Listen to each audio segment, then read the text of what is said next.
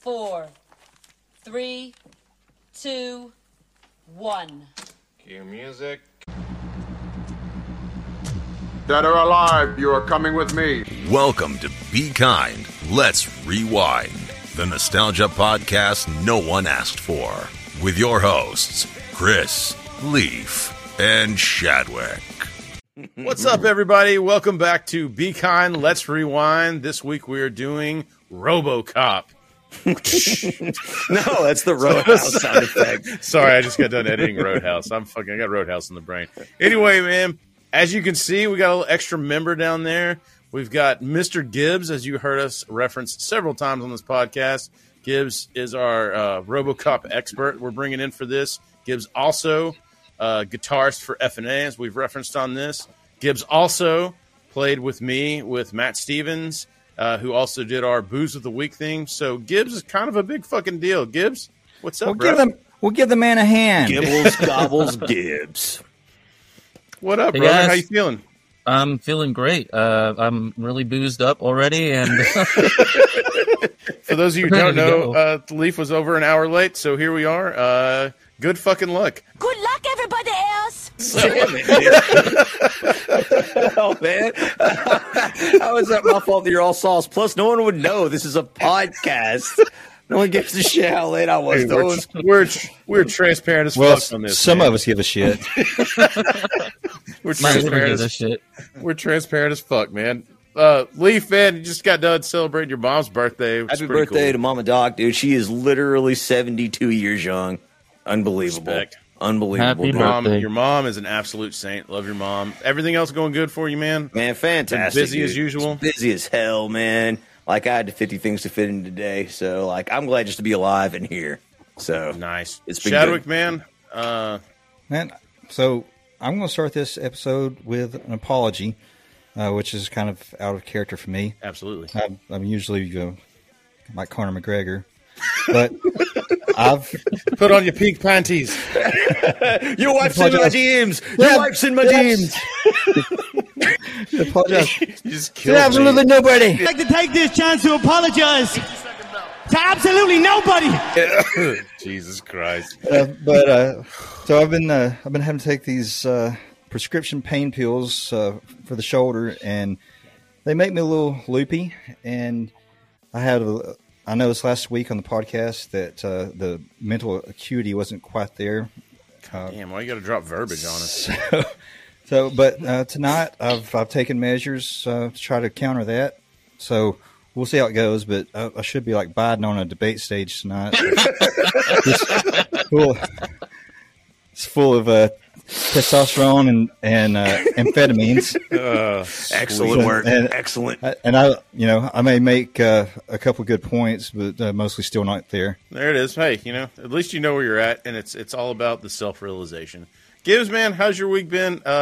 Anything else? I thought I gave you a pretty good introduction. You want to say anything else to Be Kind, Let's Rewind audience? Yeah, it's been a good week. Other than like the whole family's been sick, but whatever. Hey, man, you know what I'm saying? You're just living life. I will say Hey, this. I'm floating right now. Yeah, you did. And we'll get to why you're floating just shortly. I will say this. So I was driving to work this week, and pulling up on this car, and the license plate said Princess on it. Like, they had the vanity license plate that said Princess. It was spelled out with like some fives and shit, whatever. What a bitch. So anyway, I pull up around, for the S's. But anyway, I pull up around, and I knew, because we're in Chattanooga, we're in like the Tennessee, Georgia, North Georgia. You knew it was going to be a dude. Nope. I pull up around, and she was about a deuce and a half. Oh, I'd say about a deuce and a half. Not bad. And I wasn't disappointed, So just wanted to say that life's good, guys, and that'll take us over to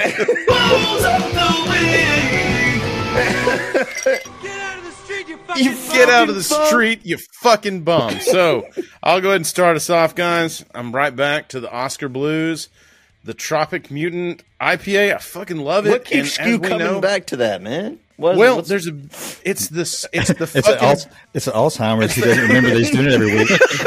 it's the research that's gone into this. IPA prevents Alzheimer's. It's really bringing me back, man. And so I'm just doing my part, you know? Yes. So, Not the research, it's the results.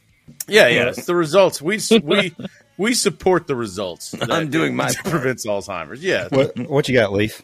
I'm drinking a little bit of delicious OCP, baby. That's right. Nice. The oatmeal coffee porter. You know what I'm saying? In honor of Robocop night. As my Hell wife yeah, got me that, OCP. dude. OCP, It's baby. me and our That's partner's money, Porter. So I'm drinking the king of beers tonight, Oh, Budweiser, Bud Heavy. Bud Heavy. But I put it into a glass so I can separate myself from the trash that, Dregs of society. that, people that eat straight out of the pizza box. But that's that's only acceptable with thin crust. I Okay. don't know why. Yeah. I can't explain. It just is. I agree. It's just is like there's only two genders. It's just a fact. Just coming in hot. Coming in hot. Gibbs. I mean, Look, I don't know. Like, Just keep it Still going. going. I'll let you. I want to hear where this I goes. want to hear what this is. Yeah, nobody interrupt him. yeah. So the edit is clean. I don't know. I'm just saying. I'm just saying. There's only that's where you can use the phrase "follow the science" and not have bitter beer face. But I'm sorry, I'm rambling. Gibbs, what are you drinking? A beer from a little microbrewery. You probably never heard of it. It's called Bud Light. There it is. And I'm doing it straight from the can because fuck you. Oh, we got some tension early on. I like it, dude. We're starting off hot. This is how it should be. Well, I wanted to do the gender joke because I knew he was going to be drinking Bud Light. Bud Light. Nice. Setting it That's up. because Coors Light's not paying him nothing. That's very That's why true. he's drinking So now that we all I have just don't want your morality in my fucking alcohol. That's all I'm saying. Unfortunately, nobody's going to be getting up on our wives tonight because Yeah. we're starting an hour and 15 minutes late for some reason. But this you can red wake 'em face up. is provided by Spicy Pickle Vodka. dude. So Sponsor our podcast. Yeah, sponsor our podcast. Dead or alive, you are coming with me. I'm gonna go ahead and just go around the horn, man. First time you guys remember seeing this, and I'll start because my unique story of RoboCop involves one of my heroes growing up, man.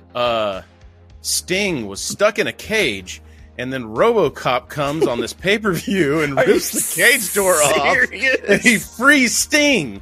So Sting can go to the ring. Yes, Was it the real absolutely. actor? Yes, it was, and they were talking about like in all the behind the scenes shit I've like listened to and read. They were like, when he showed up, they're like, "God damn, this dude's short." Was it Peter Weller or was it the guy from the third movie? Because they had It was no. This was a guy from the first movie. This is Peter Weller. So he was. They were like, he's short, and also like he's. You can tell by the contour of his face, not a big dude, and so like it's like 6'4", 6'5" Sting, like all these big monsters, and they're like, this guy's gonna rip. It was some TBS promotional thing, but that was my introduction to RoboCop. Cop from the WCW. Did he shoot anybody's balls off in the ring? Fuck no. That's why when I watched the real movie, I was like, God damn, why did he just shoot Ric Flair in the head then? And So, put an end to the pain. Just end it there. Well, But people didn't know that Ric Flair was one of the higher ups at OCP. yes. Oh shit! I didn't know that. It was against. It went against Directive Number 4. Well, that makes sense. The secret directive. So, Chadwick, what was your first memory, or where do you remember seeing this first? I remember exactly where I saw it the first time because I didn't see the entire movie. So we had What, like fucking? when I was a kid, we actually had a house fire and we On purpose? Yes, we were having to stay in a. We were staying in a duplex while they rebuilt, and the guy that owned the place, he lived in the other side. He was a single dad. His son was a couple years older than me. So when I would get off the school bus, I would go and hang out with him for a little while. So when I got there, they'd already been watching it, and it was right at the part where Robocop goes back to the warehouse to arrest Like when Clarence. When he's Murphy or when he's actually Robocop? When he's Robocop. Okay. And so the first time I saw him was when he's like banging on the door. Yeah. You see the dust coming off the door, and it's like, each time he hits it, it's like It's caving in a little more. and he's knocking it off the hinges. Yeah. Badass introduction. Yes. Yes. So I thought that was the first appearance of him in the movie, and then I got to see that. I got to see the middle of the movie basically, Right. Because my parents got home, and when they found out that I was watching that over there, they got pissed. What did they say, Leaf? I believe one they could have been quoted as saying, "Shady no." But yeah, I remember. I didn't see the full movie for a while, so I thought for the longest that was the intro, and I still maintain the idea that maybe they should have changed some things around, and that should have been the intro. Yeah, I mean, it's pretty badass intro. Leaf, where do you remember RoboCop for the foist time? As if it was yesterday in my friend Trey's basement, well, along with his father's collection of other rated R, yes, and mildly NC-17 movies that were video cassettes, baby. We got a hold of this one, and he was like, "You ever seen RoboCop?" And I was like, "Hell no." He was like, "You want to see some people get blown away and like some vaguely like I want to see some people get blown." I mean, yeah, we didn't have access to that stash, but we did have access to the violent stash of 80s action flicks, and that's where I saw it for the very first time, and was mildly traumatized at two scenes, which we'll go into later on, because I believe I was probably all of, was it 1987? Yeah. Jeez, dude. I was Gibbs, young, dude. where do you remember first seeing RoboCop? I was either 5 or 6. Jesus. Yeah. Perfect. My parents. Perfect. And I know Leaf was just alluding to a similar situation with me, but my parents were very odd. They were okay with me watching people getting decapitated and blown away, even at that young of an age. But you show a fucking booby, and they lose their goddamn mind. So they rented that movie. No! What they would do? What they would do is they would watch the movie, and then when we would watch the movie with them, so that they could tell us when to close our eyes. Oh, yeah. There's only one scene. There's only one scene where they tell me to close my eyes, and it's the movie scene. Nice. But they don't mind a 5 or 6 year old watching people get just blown freaking away, dude. And I'm like looking back on it and rewatching it in my older years, I'm like, you barely see anything when it was the nudity. Like, why are you editing this? I'm fucked up because of you. I don't even remember boobs in RoboCop. There's one scene at the very beginning. There's 2? Yeah. Yeah, in the club later on, like there's you. I must have missed. I must have missed that. You guys got to check out Mr. Skin. So, I do have one story before we dive into it. One of my friends at work named Jake, I reached out to him. This was like a real special movie to him.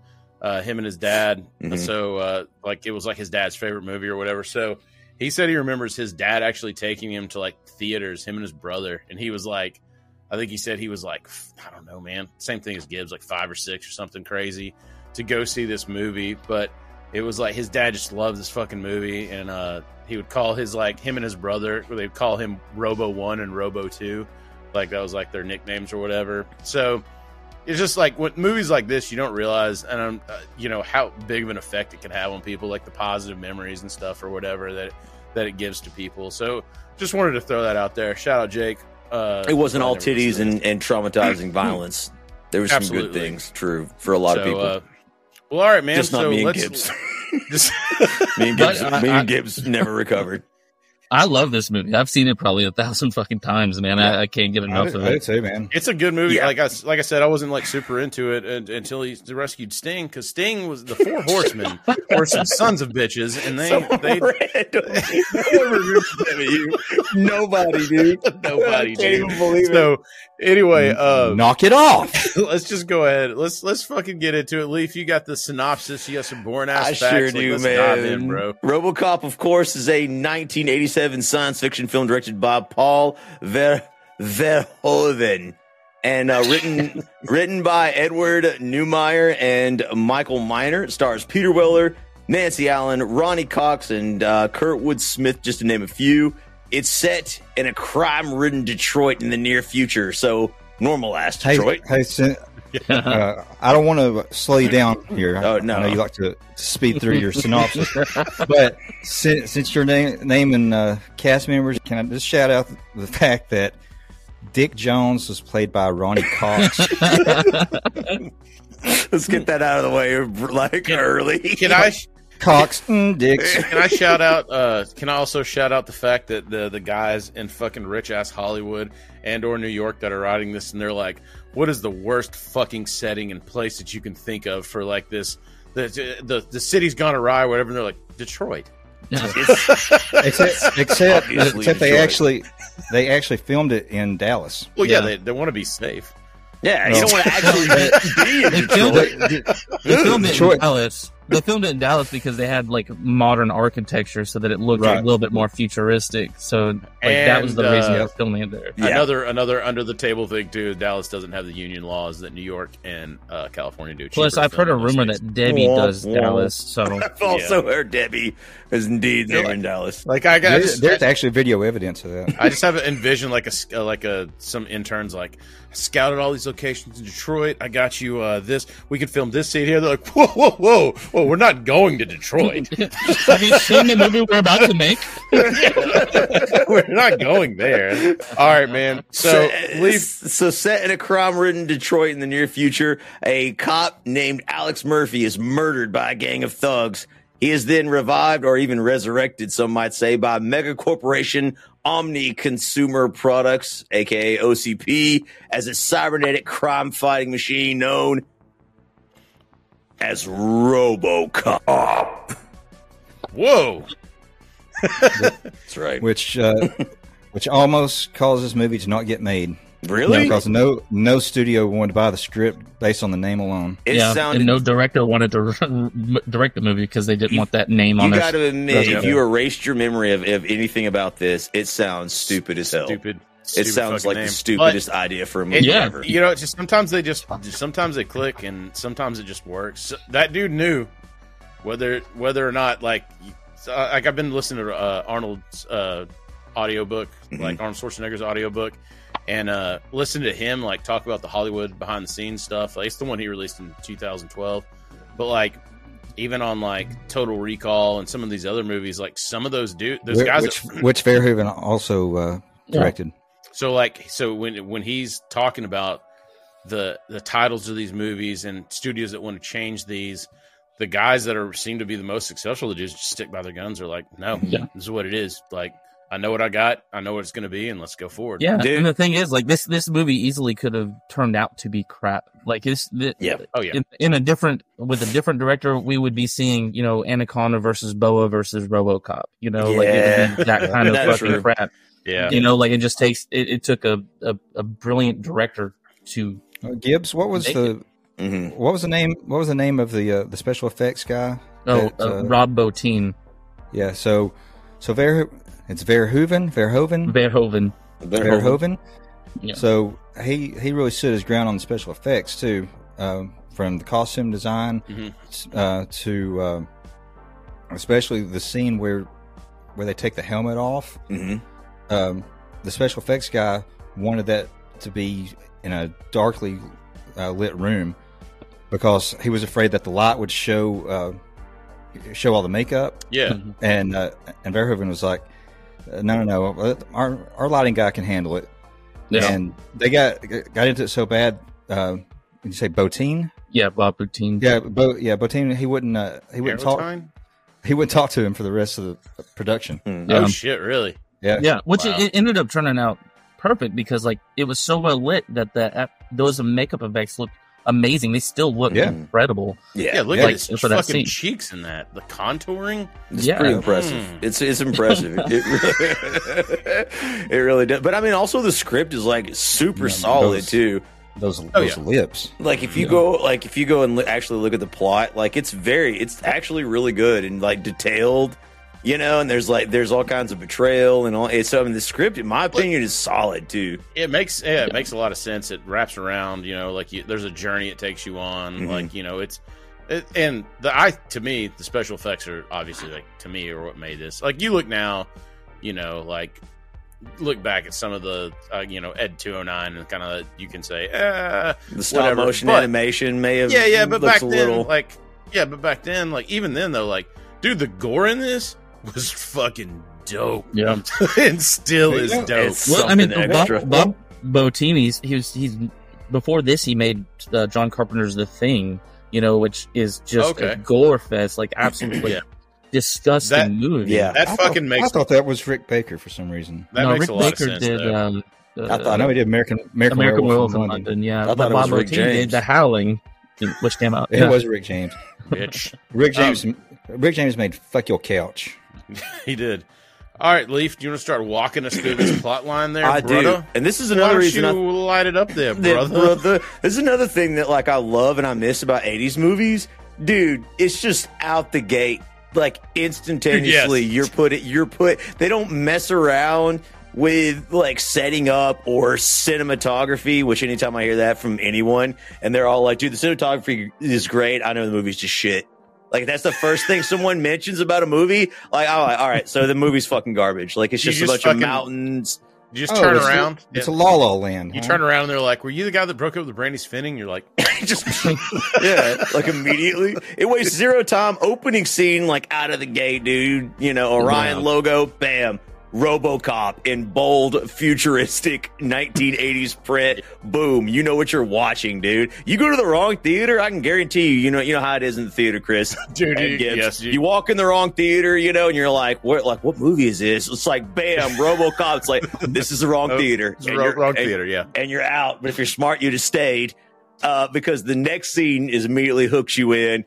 It is the local satirical television news report Oh, that God. that is pure satire, but actually looks like modern television nowadays. Nuclear war, riots, just Right. Yeah. And hey, was it? Which Was I that, love. that was Lisa Gibbons, right? From like, did Yeah. she go on to do Entertainment Tonight? Yeah. was it really her? Yeah. Yeah. I've got I to did not stop and recognize. ask. I've got to stop and ask our resident expert Gibbs, Mm-hmm. just because I know how Gibbs is.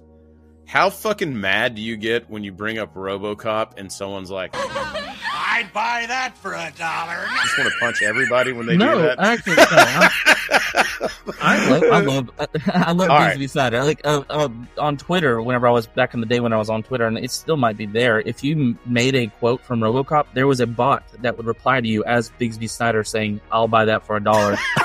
And That's awesome. I would occasionally, just to cheer myself up, quote RoboCop just to get a tweet from him. Nice. I like that. Damn, that's beautiful. And what was it, Gibbs? That was actually based on something. It was an old satire. I can't remember. But the original quote was, "I'd buy that for $0.25." Yeah, I don't remember. I don't know what that is. They had to adjust for inflation, I guess. All right, man. but Sorry yeah, to derail. so- I had to ask because I know Gibbs. Like when for context, when the Will Ferrell cowbell skit came out, like the first time Gibbs saw it, he's like, "That's funny." And you're a big Blue Oyster Cult fan on top of that. Yeah. But then, like, anytime someone would mention Blue Oyster Cult, and they'd be like, "Yeah, more cowbell," Gibbs would be like, "God fucking damn it!" No, Like, that one still gets me going. I hate that. That pisses me off. you're ready to fucking fight somebody. But the thing is, like, everybody knows more cowbell. Well, not a whole lot of people know the "I'll buy that for Buy that $1" for thing. $1. So, like, I don't get it that often, you know. All right, that's cool. That's All true. right. But yeah, That's the satire news thing was a result of Paul Verhoeven. He's from Holland, and when he came over to make that movie, that came from his experience watching American television. He was watching the that news, makes and these people are smiling while they're giving like Yeah. news terrible stories. news and shit. Whereas in Europe, they would just sit there and read the news straight up. Yeah. Like they wouldn't have to be like, ha, ha, ha, ha. You know, it was just. He was like, "I'm from Holland. Isn't that weird?" Yeah, but Gibbs is absolutely right, and that's one thing. Watching it again, made me laugh. It's just like the commercials are so bad, like the heart transplant shit. Here at the Family Heart Center, we feature the complete Jarvik line. Series 7 Sports Heart by Jensen. Yamaha. You pick the heart. Extended warranties. Financing. Qualifies for health tax credit. And remember, we care. Yes, You can pick your heart. But you know what? Guy's got a We're wig. almost now. We're almost there. Yeah. Like, Yeah. and I mean, we really do have like pharmaceutical companies now are like so involved with everything. Like, you know, Yeah, Pfizer is sponsoring dude, media, comedic podcasts and shit like that. Yeah. Like, it's insane. Like the level of satire, but then at the same time, like, you get all of these, like, it's funny that like Verhoeven like noticed that immediately that there was an entertainment aspect to, and I think we're blind to it being probably, or at least to a certain Well, anybody degree. would be blind to it if it's what you're raised on. Yeah, right? And you grew up with as it. as much as I disagree with that on principle, Pfizer sponsor our podcast. We'll take we'll take your dirty money. It's fine. Give us your money. Yeah. It's Yeah, fine. well, I think one of my favorite of the news breaks is they killed Ronald Reagan in one of the news breaks without Yes. actually saying his name. Yeah. Like, Yeah. it's just like, oh my god, they just killed the president. He's like on the And they ground. got You no can't see his. backlash.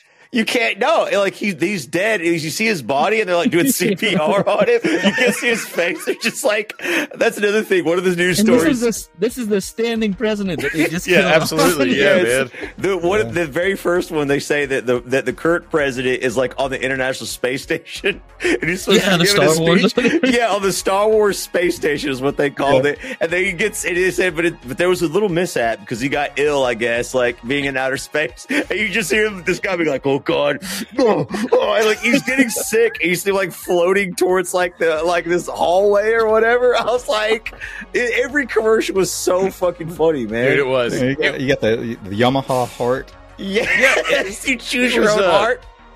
Like again, like I'll probably keep referencing this for a lot of the episode just because like it's been recent. But the Arnold book, he talked about comedy breaking up action and how, and he's right. Like when you get like this action, this drama, and all this stuff, and then you have like that little comedic relief, like it resets you, and then like you can keep going. So these like little cuts were fucking perfect for that. Like it really gave you that little like even, and they did them pretty clever too. Like where sometimes they would.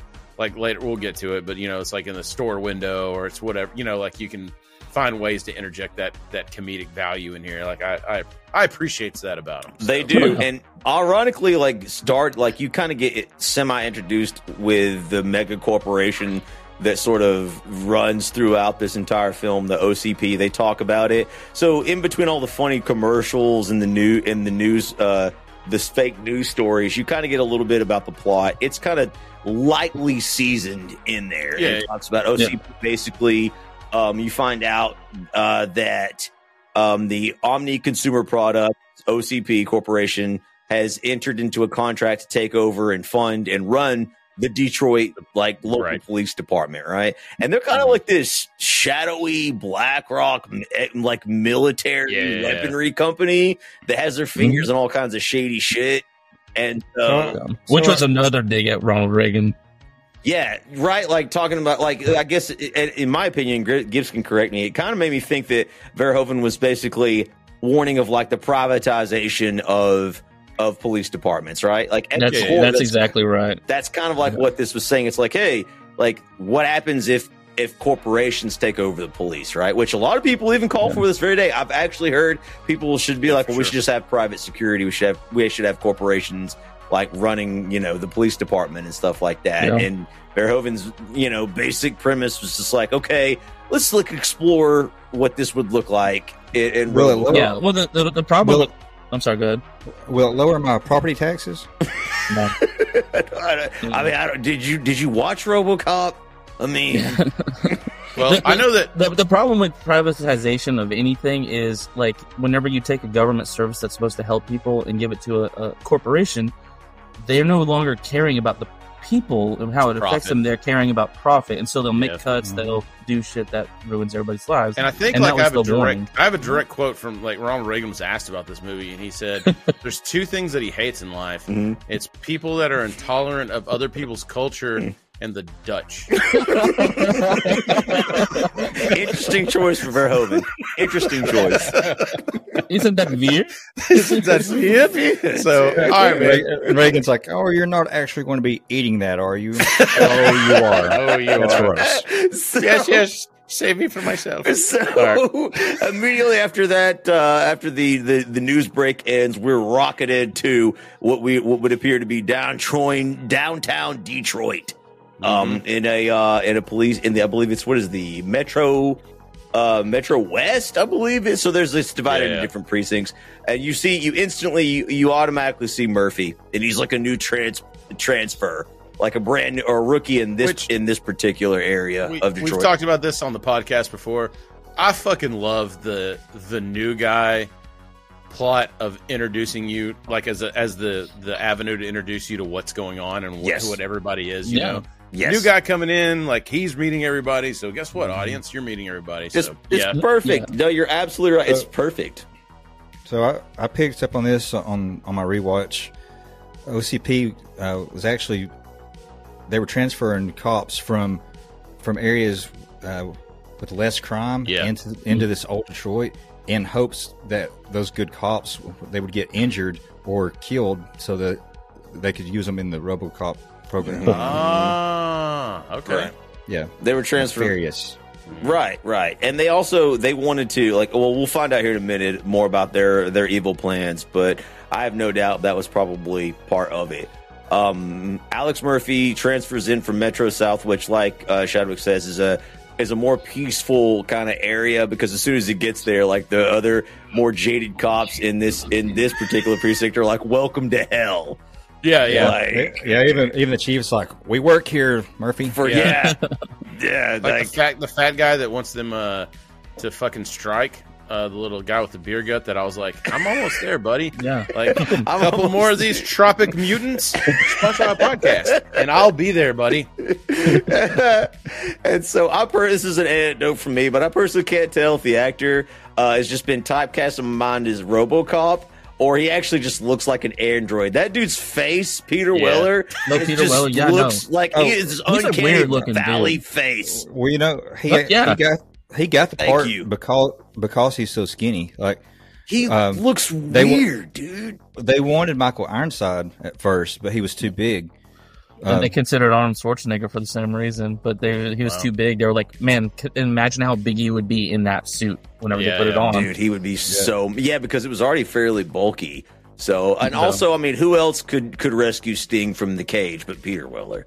Well, that's what came down. That's actually where the director found him. Is Peter Weller was he had just got done eating and he was purging in the bathroom, and that's where the director found him to do this movie. So the first time they met, the director, he's like, "You got a little."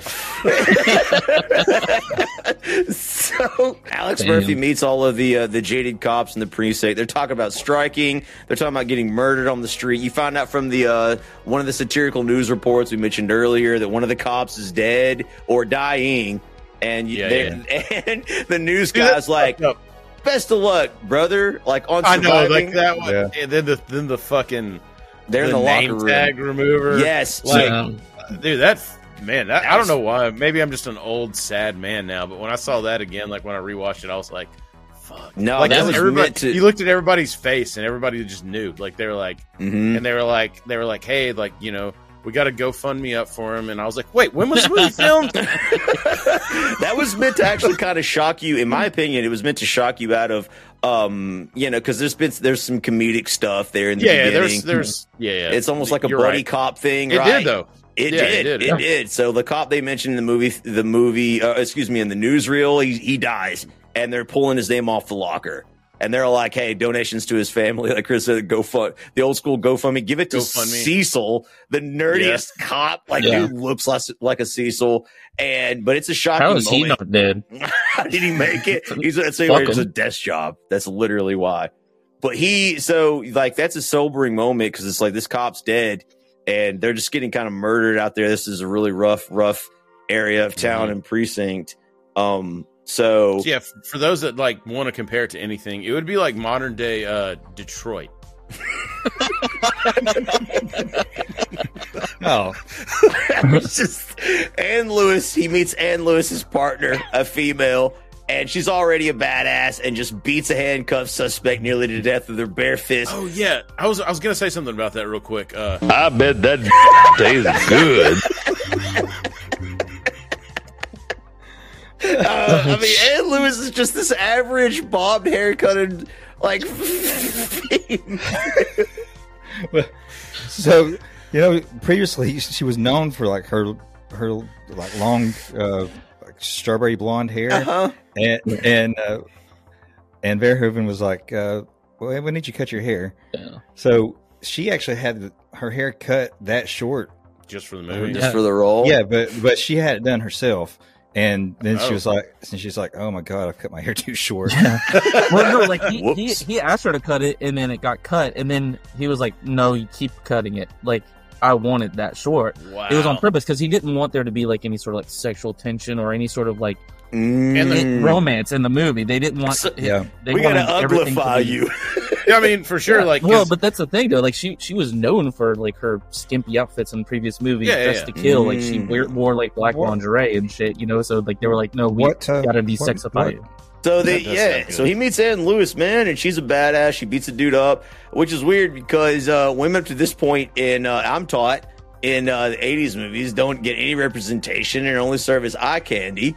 So weird, right? Like, she's automatically no respect. Nobody said shit like that until like fucking 4 years ago, man. Fuck that shit. I know. That's like one of the memes I like to constantly punch when we're talking about these older movies because women absolutely had legitimate representation since the beginning of cinema. Up, man. Like, it was fucking. I hate going back to this all the time, but fucking Ripley in the Aliens movies. We reference it all the time. Like, I mean, in fucking Sarah Connor, like in Terminator 2 and all that shit. Like, there's so many. Anyway, so I digress. I digress all the way to shit stuck in my head this week. Hand over the milk money, Weaver. I'm afraid I can't do that, Derek. I'm just not sure you'll spend it on milk. And that was solely to get Gibbs to crack up on camera.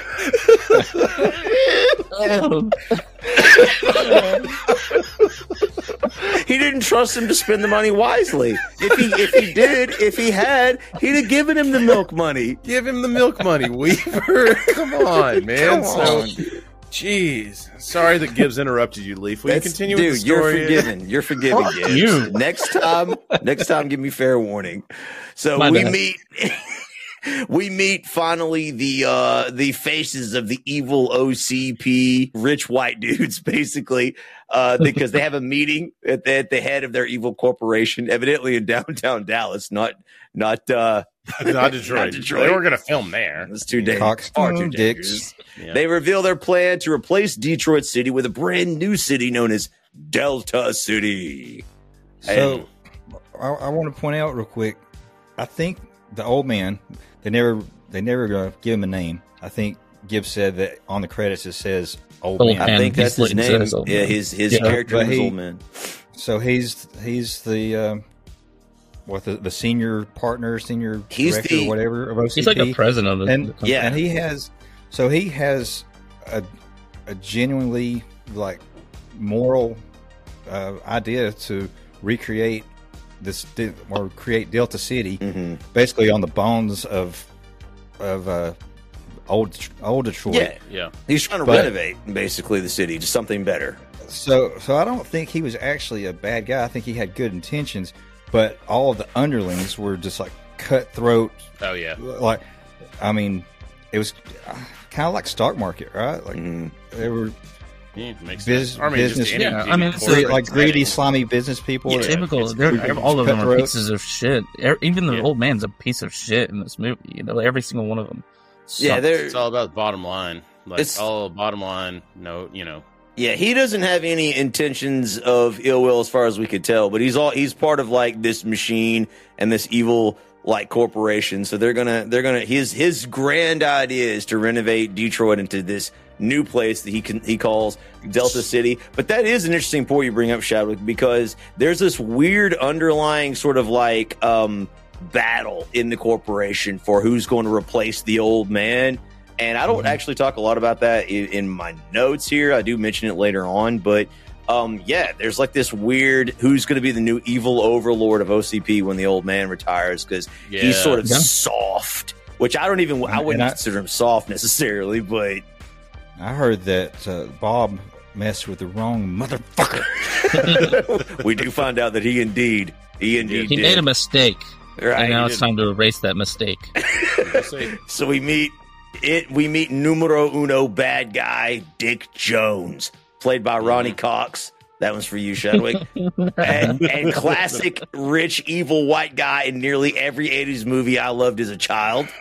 He was also in Total Recall. He was also in Beverly Hills Cop. Hey, I want to point something out real quick. Speaking of usable music on Spotify, anybody can go and look up Gibby's guitar solo, and it's great to set as your alarm. It'll wake you up. Yeah, you will no longer be asleep ever. Yeah, also, a wonderful piece of music. I spent hours composing, and we were there. Mine, Leaf, and Ronnie's laughter are in the background of that. So beautiful. Oh, it really is great. So check that out. Mundane, it's great. I'm an artist. Where are we at? So we're in the meeting room, right? We're in the meeting room, and Dick Jones gives this sort of evil speech about, and we talked about it a little bit earlier about privatizing the police, and he decides that he generally wants to replace, in part, if not entirely, the human police with a set of artificial intelligence murder robots designated ED-209. And I think we actually have a clip with how that went. Hold on. Okay, there's no way you can play this. You can't play this on YouTube.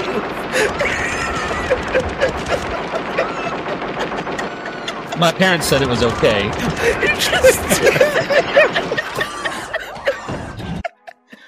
Have you guys noticed? Jesus. Dude, the guy.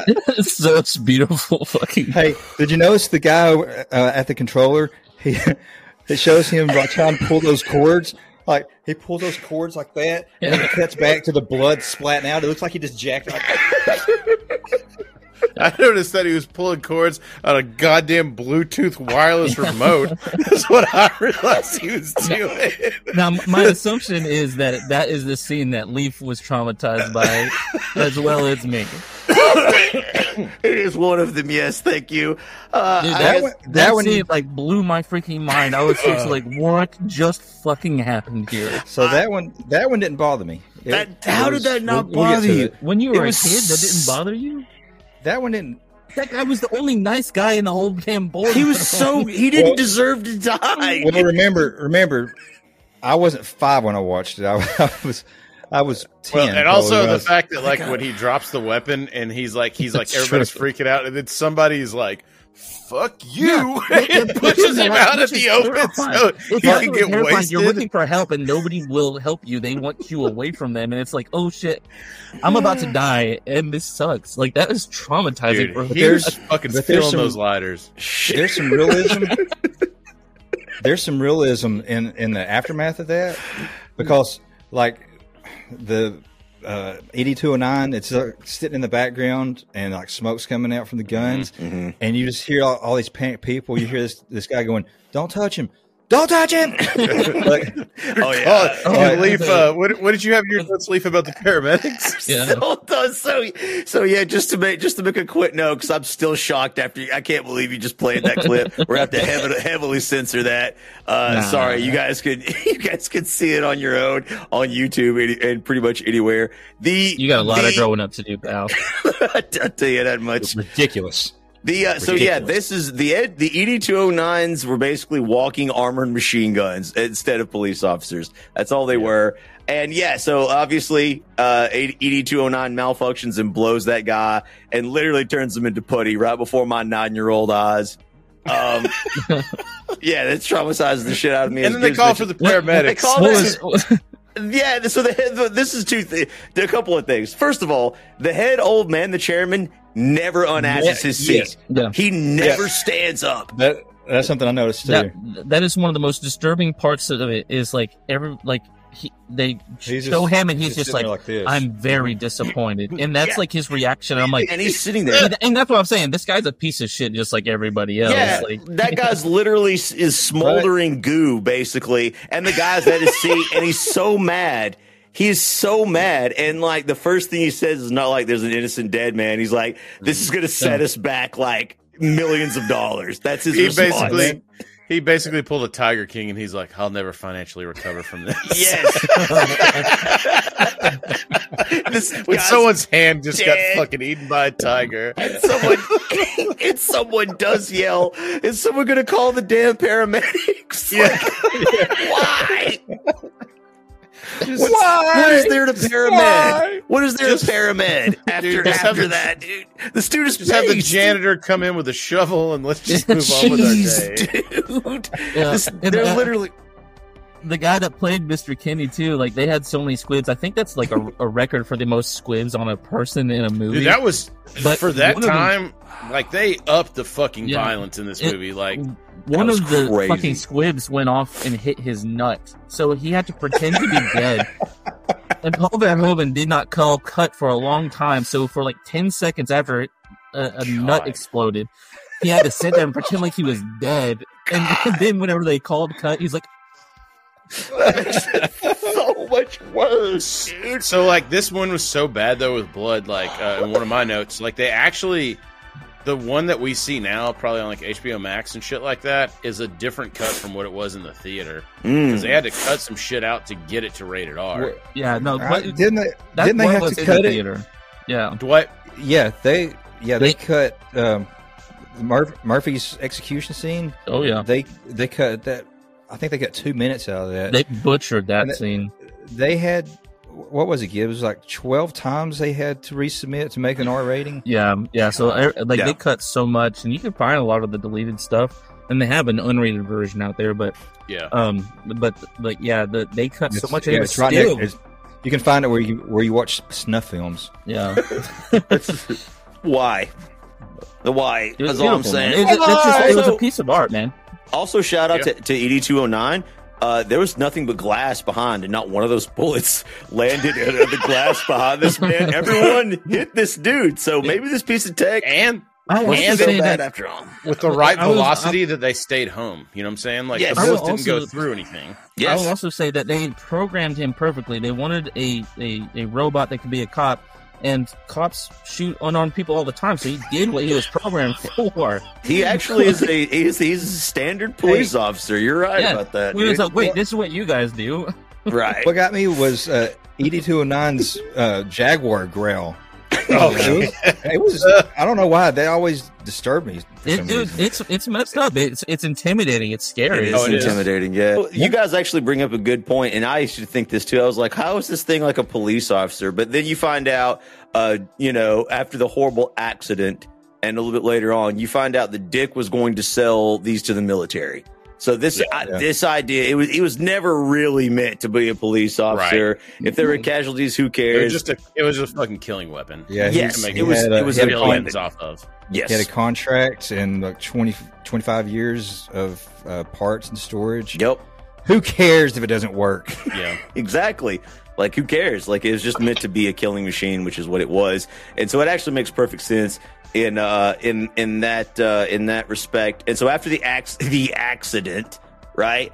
After Ed 209 liquefies a dude with bullets, the backup plan from OCP is to go with a cyborg police officer program instead, known as, of course, Robocop.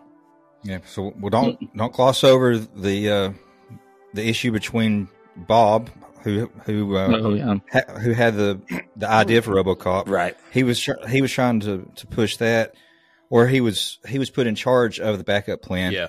And he was trying to use it as leverage to get in good standing with the old man. Yeah, and he was fucking and push. And he was gloating. He's gloating in the bathroom, and then So just a lesson to everybody now, all of our younger listeners. Always look under the stalls before you talk shit in a bathroom, because you never know who could be in that stall. Yeah, well, that's why whenever I go to a bathroom, I just start screaming uncontrollably. I do too, but it's usually when I'm actually taking a shit, because I've got these hemorrhoids. somebody's going to be like, dude, are you okay? I'm like, oh, hey, it's fucking Dick Jones. Dude, Gibbs would have made this movie take a way different angle if he had in there. Yeah. So that is something I didn't mention that's not in my notes. The feud is between Dick Jones and Bob Morton. Dick Jones is the one that wanted the ED-209s to take over the police department. Bob Morton, this ambitious younger than Dick upstart, was like, he was like, I've got a better idea. We'll actually take a real human being who will volunteer for the cybernetic program, and we'll make him a cybernetic cop, and that'll be the future. So inside this evil organization are two evil, younger evil upstarts than the main character, and those are the two. And so Shadwick, absolutely true. Dick Jones and Bob Morton forever at war until about the middle of the movie, when that war comes to a screeching end. And if I'm not mistaken, I believe the next scene is, which is great, because I'm really glad we could be on this journey with Murphy, because I think this is his first assignment. Yeah, this is being transferred. Yeah, so he gets transferred. First of many. One. They're sitting around. I see a bright future for that kid. You know? Me too, dude. Yeah, ain't nothing bad. They used to call him Murdering. Murdering Murphy. Murphy partners up with Lewis. Back to the police department. Yes, they're out and they go out on assignment or whatever, and it shows them like they're having lunch, and Murphy's doing the cowboy, spinning his gun, putting it in his holster, and she kind of notices it, and he's like, "Oh, my kid watches this show, TJ Laser." TJ Laser, dude. Can you do that, Dad? Yeah. His kid thinks every good cop should be able to do that, so he's practicing, and his kids then they get the call for there's a bank robbery in progress, so they go and they're chasing you. The robbers, you meet this gang led by Kurtwood Smith. Yes, his character Clarence Boddicker or Boddicker. Boddicker. I believe, yeah. Clarence Boddicker, and he is a great villain. He is amazing in this role. It's like it was made for him. He did a bunch of improv in this. Like a lot of the lines that you guys remember is shit that he just made up. Yeah, and he I know that. Yeah, the "Can you fly, Bobby?" Like he was the one that came up with that. He was just like, I want some cold-hearted shit to say, So in that same scene, they're in this getaway van, right? So they just robbed a bank, right? They got the bank fucking Brinks truck or whatever, and there they go. But he's mad at one of the gang members, and the guy's like, "What?" And he goes, "You burned all the fucking money." Yeah. And it's just as good as marked.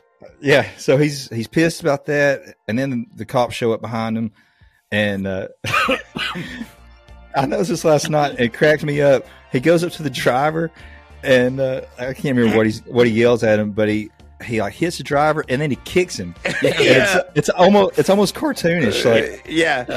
Because he tells he's so mad. It's like Yosemite Sam. He's kicking and screaming. He's always asking unreasonable shit. So he tells so first of all, he's mad at the guy for burning the money, but the guy's job was to blow the safe open. Exactly. Money got burned, and he's like, "You fucking idiot!" He was like, that was his job. What? And then so he moves to the driver. It was like, after the cops are following, was like, "Get us out of here." Dude's like, "I'm in a fucking truck. I can't run a cop car." And he kicks him, dude. He's mad. Yeah. He's such an ass. I mean, this is a good, and it's so much more believable than Patrick Swayze's kicks. but this, they were real. Like Paul McCrane was like he was kicking him, and he was pissed off that he kept kicking him. He was like, "Why are you doing this?" But that's kind of what I like about this, though, is it really shows the growth of the character because he really grows up later on in life, and then he goes on to. He goes on. The first ever spit take on Be Kind, Let's Rewind. You got it, bro.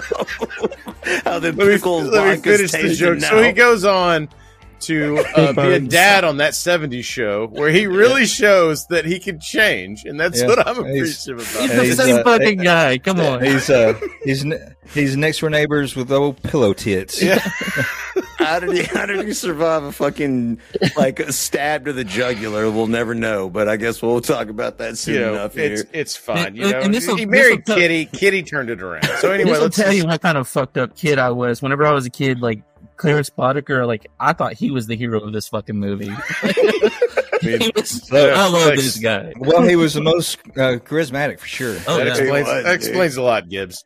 Yeah, thank you. That explains a lot. Hey, so he was cast partly because the director thought with his little glasses he looked like Gibbs. What was the guy's name? He led one of the Nazi Heinrich Himmler or whatever. There it is. Yeah, that's it. Yeah, I know that he looked like him, but he kind of reminded him of him. Yeah. And he wanted, because nobody was going to match Robocop physically, he wanted someone that was more cerebral. Right, yeah, right. He looked smart with the glasses on, and so he had this intelligent menace behind him. I mean, and he's insanely great casting, and then also Leaf in your notes, the casting out of one of his own henchmen to where he's a psychopath. He is this dude gets shot in the leg, and he's like, "Man, I fucking got shot in the leg," and then he's like, fly or whatever. No, can you fly, Bobby? Can you fly? But yeah, and he's like, no, throw him out, toss him onto the front of the cop car with Murphy and Annie, and so then Murphy and Annie, they stop their cop car and they're like, oh shit, this guy's injured. He hits the windshield, but it's not a far fall to think that he survived. So then they stop the cop car, they get out, and they're going to call the paramedics. And oh, wait, no. They just keep fucking going and leave a guy dead in the road.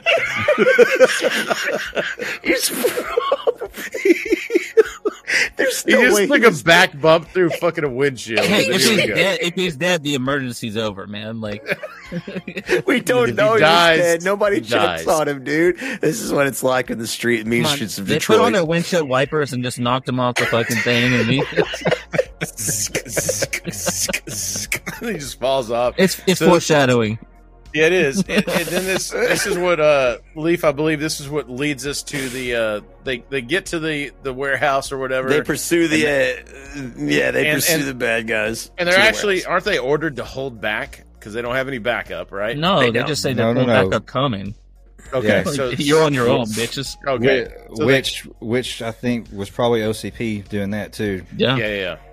Potentially, that's a good point. So he the dumbest fucking thing that they do is hey, let's split up.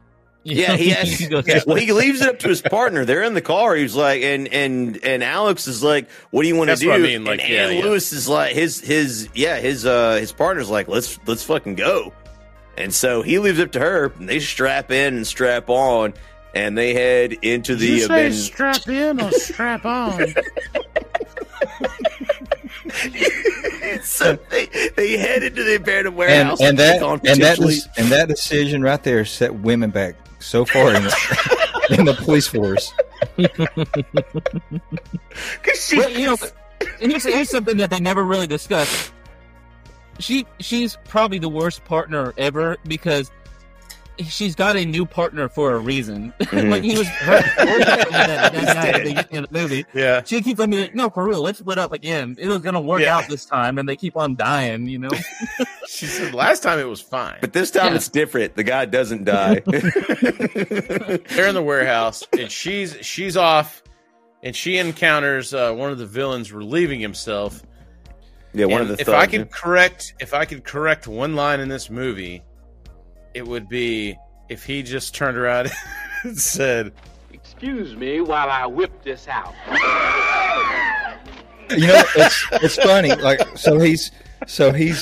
I don't even know if he was actually really pissing, or if he was just doing it like to catch her off guard. But like, she's got the gun. She's got the gun. She's looking like straight in the face, and he's like, "Mind if I zip this up?" And she just cannot fight the urge to look at that big black cock. But I would have done the same thing, though. I would have been like, "Oh, I wouldn't have." That guy's mom was there visiting that day, so he got to see that. Hold on, I gotta say something though. Hold up, because I want to answer Shadwick's question. You guys got to go back and watch this. If you didn't see it, you got to go back and watch this. He is actually pissing because you can see the stream of piss. And hold on, okay. When she yells "hold it" or "freeze" or whatever she says, the stream stops. Oh, I can't stop. It stings. And black dicks are built different because the stream. She's like freeze. It's like. Black dicks are built different. She'd have to shoot me. Black dicks are definitely built different. Because it keeps going, it immediately stops. And I saw this today, and I was fucking dying laughing. And I thought one of y'all was going to bring that up because I was like, notice as soon as she says freeze, the stream of piss instantly ends. Also, I love him too because he was the classic '80s henchman. That's oh yeah, like the fucking psycho laugh. Like I took her out. Yeah, like so she forced. Yeah, like so forced. So just I love it. Like that dude played it perfect. Like dude was great. Amazing. And yeah, like absolutely. that was like all of the guys got to do like their own thing. They got to make their characters the way they are. Yeah, which man. is the great thing about that director is Paul Verhoeven just let them create them. They got to pick out their own hairstyles, their own clothing. Really? I didn't know that. Yeah. Okay, that's fucking awesome. And so so like the laugh thing was his thing. He was like, I want something that stands out that's gonna be me, and he came up with that laugh, and it kills, man. Every single time he laughs, I'm like, I want to be his friend. Oh, dude, yeah. Well, I wouldn't beat his ass, but like, he will make it feel funny. But it cuts to Murphy. He's got the drop on one of the henchmen named Emil, and he gives the line, "Dead or alive, you're coming with me." Mm-hmm. Yeah, hell yeah, and badass. And then it turns out all the other guys have him surrounded, and that this scene is the one that was disturbing to me. They mercifully kill him without. Yeah, that first fucking hand shot. Oh yeah, disturbing. Like where it yeah, dude. And there's the build up with that, and then it's slow motion. The hand, I don't know how they fucking cut that. I guess that was a fake arm with the fucking squib on the end, or if he had it tucked back. But like, this is his agony on his fucking face. That's what fucked me up. Explosion on the yes, because that's fucking real, man. Yeah, like you could see the pain. Like as much as like I'm sure like critics are like, oh, it's just an action movie, and actually I'm gonna go fuck myself. And but like that's what they sound like. That is fucking cinema. Like, you see the facial expression, the explosion, the slow motion where it like really slows it down for your brain, and like, that scene is fucking agonizing. So the main bad guy blows off Robocop's hand. For those of you who don't know, I don't know if he said it that clearly. And Robocop clearly goes into shock. You can see it on his face. People die of shock. He's like, and there's just this moment where there's no music, as far as I can remember. I can't remember anything. He's just giving this scream that is just so visceral, and it's like, what the fuck am I watching? This man's arm. And they just keep shooting him, and they keep blowing shit up on him. And so I got a question: were they shooting him in the body, or were they shooting his arms off? Because he stands there and like he ends up losing his entire arm, and then like he's just absolutely getting dismembered by this. Yeah, they're hitting him everywhere. Making him suffer. Except shotguns blast from that close up range, and that many is just amazing. They never hit him in the head. They never hit him in the head until the last final bullet from our ultimate evil villain. Clarence Boddicker, he shoots him in the head to finish him off, right? Like that's yeah. Which like the original cut of that was so much more visceral. Just I've got to disturbing. find that. Yeah, I've got to find the original. And I can't even imagine. That's another thing. Like they had a dummy for a lot of that too. That would look so real that you can't tell the difference between Peter Weller and the dummy. And he's sitting on his knees, he's screaming, you see his arm, one of it like get blown completely off. It's like his pieces wild, right? are flying off, man. And he's getting shot. And the dude with the dong that can turn off pee has a great line that he improvised. Does it hurt? Does it hurt? Yeah. Like they're having so much fun with it. So like the fact that they're having so much fun with it is so disturbing as well. It's so beautiful. I had that exact line in my notes too. Real wrestling heel. Dude, you hate him, dude. You want revenge for him, man. Absolutely. No, these are the awesomest guys in the world. I fucking love them. I got bad news for you, Gibbs, but I'll let you find out later in the podcast. Wait, what happened? All right, so then it cuts to a paramedic team trying to save him, and it is an actual paramedic team. They weren't actors. So all the stuff they're doing, my wife, she worked in ER for years, and she was telling me that you can tell that it was real. One, from the things that they were saying, but also how they were calm. Like, she said a lot of times you'll see like actors will be like flipping panicked, out. But she's like it really is like that. Well, it's you know what? I never really noticed that. That's crazy. That's smart. Like, I mean, because you got to be calm, and you're trained for that, right? So that's your job somehow. Look at that. Look at that diversity that we have in Be Kind. Let's Rewind. We have angles from everywhere, bro. It's absolutely true. Subscribe, like and subscribe. Just for the love of God. We're at the scene where Robocop Murphy is murdered, right? Like, and Shadwick said, there's a paramedic scene which is completely realistic according to his experience, and it seemed like that to me too, because it was pretty impressive. Like they're trying to save him. Unfortunately, they should have just brought the body bag instead of the paramedics. Because he's just absolutely Swiss cheese, folks. So it's clever though the way they do this here, because you see him on the table, they're trying to revive him, whatever, and then it goes black, and you hear them saying, "All right, let's call it." Yeah, and then from the blackness, you see from Murphy, or I guess it's now Robocop. You see from his point of view, like the lights come back on. And you can see, the engineers working on him. Yeah, he opens his eyes, and you're playing Sega CD at this point. That's what it looks like. Yes. It looks 100% like Sega CD. It's like Silver Shark. I was like, God damn, fuck this game. And then I stopped watching the movie. So I don't know what happened with the rest of it, so you guys are going to have to help me. So, we get this montage. Happily ever after. Yeah, that's just Gibbs' version, the rewrite. Yeah. So they were treated to this montage of basically him becoming Robocop. As you stated, there is an 80s special effects where they're adding to Robocop and changing his programming and doing surgeries. There's even a horrific part where the doctors are like, "Hey, we were able to actually save his left arm." And Bob, one of the second in command OCP guys, like, "We said we were going to go full cybernetics, cut off the arm." And you're all "Oh no, his arm is still he still has an arm."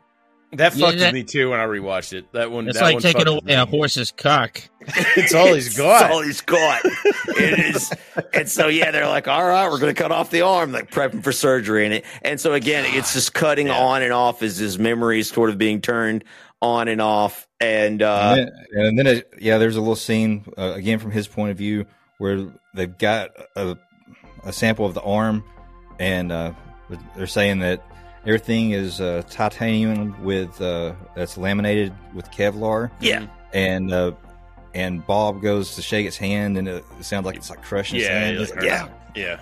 And then he looks like straight into Robocop's face, like, "You're gonna be a bad motherfucker." Yeah, dude. Yeah. So this is that guy. We'll find out. He's dead. He actually died of throat in real cancer. life, he's dead. Yeah, he died of throat cancer, sadly, but not in this movie. He died in a much cooler way in this movie. Was it from eating Catherine Zeta-Jones' pussy? Yeah, that happened. Jesus. Tap dancing Christ. What? That's what happened. Yeah, that's what happened. That's the way I want to go out. I mean, not to him, but I mean, God willing, one of us will also go out the same way. So Gilbert Godfrey talked with Norm about that. About eating. What was her husband's name? It was Michael Douglas. Michael Douglas, yeah. Yeah, Michael Douglas. He got throat cancer, and he said it was from eating her pussy. He did say that. That's true. And that is a scientific That's a true fact. story. So after basically we're treated this montage of him, Murphy becoming RoboCop. Murphy is no more. He is no more. He is erased. That we think. Yes, we think. His memory has been erased. His parts have been like Cyberdyne-ized. Like he's just machine. They're controlling every aspect. They're implanting programming into his brain. Like they are basically creating, a cybernetic organism out of what was once a human being. He was declared dead, so technically, they even say it in one of the montages, they could do whatever they want with him, and they do. They're using a lot of Terminator lingo here. I'm using a lot of Cyberdyne technologies. Speaking of cybernetic organisms, cyberdized. You're using a lot of big words right now. Okay, now, because I don't understand them, I'm going to take them as disrespect. Watch your mouth. Both y'all. What I do? So evidently, when you join the police force, you sign a waiver that says if you're dead, you can be turned into a cyborg. It's the OCP thing. Like, the company I work for, which will remain nameless. You're like they basically say like my life is theirs. Like if anything, if I invent something, they get to own it. 100%. And I'll say their name because I don't work for them anymore. When I worked for General Electric made me sound the same fucking thing. So if I had this idea, if I was like, dude, we'll do a podcast called Be Kind, Let's Rewind, and we fucking hit it big, they could legally come back and grab my shit. But I don't work for you anymore, so suck a fat dick. And so that's part of the privatization crap is like they're just like, hey, we can do whatever the hell we want to. You guys signed a contract. Your body's ours. Absolutely. they're like this guy died, but he had to be at work the next day. And so they just cut off his dick and his arms and made him into a cyborg. Pretty much. That's what happened. Creep. So this is another shot, as Gibbs mentioned, at the privatization of. If my dick was blown off, I wouldn't want to remember anything either. We're very much aware of that. Memories that only when mine got blown off, I was okay with it. So what made me say that?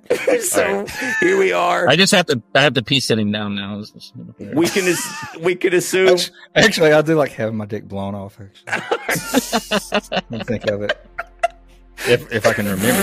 That's usable. Well, now we got 40 minutes of usable material. So you ask yourself, be kind, let's rewind. When the fuck do we get to see RoboCop? The very next scene. The big reveal comes. OCP and their minions and Bob, the creator, number 2 at OCP, or even number 3, I guess you'd say, brings RoboCop back into the exact same precinct, and we're off and running. RoboCop then begins dispensing cybernetic justice all across the city. They recharge him. They tell us that he basically eats baby food now and nothing else somehow. No idea how he shits or pisses. It's just, details. His body is working at maximum efficiency, where, like Dennis Reynolds on Always Sunny said, that he hasn't had a bowel movement in like 3 days. So his body was working at maximum efficiency. So, and that's good. So, and I will say though, like Shadwick, I'm really glad you brought up the what was his kid? His kids really liked Ranger Danger.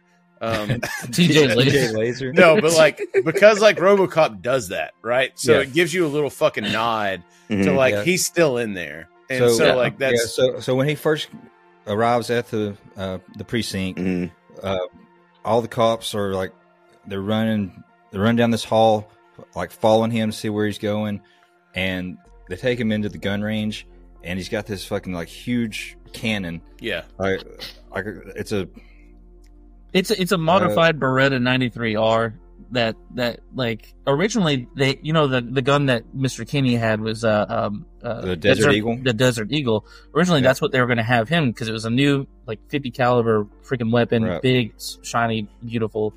Love those things, but it looks tiny in his hands. So, and he couldn't get his finger in the trigger guard, so they had to get a Beretta 93R, which had an extended trigger guard, so he could get his finger in there, and they just modified it. It's a 3-round burst, like kind of like an M16. It just it looks just let that, you let that sneeze or cough go, okay? So when I was a kid, about 10, 11 years old, after I'd seen the full movie, the kid that lived across the street from me, he had some type of a toy like laser gun, but it looked a lot like that, and I fucking loved Robocop so much. Every time I went over to his house, I wanted to play with that gun to the point where like he got irritated, and he's yeah. he's Well, I like, think it was the fact that you kept saying, "Can I pretend to kill you?" over and over again, like it was really disturbed him. I just I don't remember this, but I'm sure my tubby ass was like walking like Robocop out there in the front yard. Were you like doing the music? Probably. Dude, that fucking like, but again, like when he flips the gun and then like the shit in his leg that opens up and the gun goes back in, like, god damn, the holster, so cool, so fucking. And cool. I will say this: our editing is fucking ass. Like it's me. Yeah, this guy's doing it. Our editing is ass for a podcast, but it does make you think different and you see different shit when you start doing it. Like the cuts to like where it's just a quick cut of a leg opening up, then it cuts back to the full body, like where like you don't have any there's no thought like, oh yeah, that's exactly what that did. That's where that gun is now. Like so fucking good. Obviously they're Hollywood guys. It should be good, but you know what? I appreciate it more now. So that like on film too, so it's not like you just they were splicing shit, man, shit, like going through like reels and reels of tape to see it 30 seconds of footage. So the part where his leg opens up for the gun to go in was a completely different piece. It was never part of the yeah, suit. I picked that up like watching it and just kind of knowing how editing goes, but it's so smooth that I never picked that up before. Same with the spike that comes out that he uses to like go into the database. That was literally someone off camera holding a fist up there, and that thing like popped out. But just to watch it, you would never know. So fucking smooth. Like again, good editing, good special effects. Like bomb as fuck. Yao Ming. So RoboCop's on the scene, man. Like there he is. You get to see him shoot. You get to see his modified Beretta, as Gibbs said. You get to see like everybody in the precincts like freaking out. There's basically a cybernetic mutant on the force now, and they can't say anything about it. And you know why, Gibbs? Because privatization, baby. That's right. And the other thing too is like the guy that invented RoboCop, like he's got a bright future. Yeah. Yep. Miles Dyson. That's the upper middle management all over his ass. Yeah. So he's celebrating at home. He's got a couple of hookers there. We see the suit, which Gibbs and I talked about earlier. It was influenced heavily by some older films. 1927's Metropolis. Which I'll put some clips in here now. Shadwick sent me some images that are pretty fucking cool, and you can actually definitely see the correlation between those. In aesthetic and in concept too, because Metropolis, like Gibbs was saying earlier, was about a dystopian future where the haves were living above ground in towers and mansions, and the have-nots that were actually making everything run actually lived underground, like po-folk. Like Murlocs, or what was the like Murlocs. It's actually like that. And then also I think it was 1951's 1951's The Day the Earth Stood Still. Yeah. You can definitely see the influence there, because the alien in that has the helmet with the little visor thing over his eyes. Yeah. But you think they intended eventually for like RoboCop to like self-replicate? Is that why he had those big birthing hips? I mean, I just thought he did a lot of squats. Well, I mean, one of the things that like they were talking about him whenever they were designing this thing was the fact that he had wider hips. Like he just naturally had bigger hips, so like it was gonna pop out anyway. I mean, I just thought it was a nod to Arnold because he had. It's sexy either way. It's really sexy. I wonder what RoboCop did. I wonder what RoboCop did about chafing. Oh, man, dude, he didn't. Easy glide. They had full cybernetics. It's not even. It's never even detailed how much of him was still human. But I mean, his gun went in his thigh. Like you can only imagine. He basically probably was mostly cybernetics. I was talking about the metal rubbing together. Yeah. I mean, it's Teflon, dude, and titanium. It's bullet turtle wax.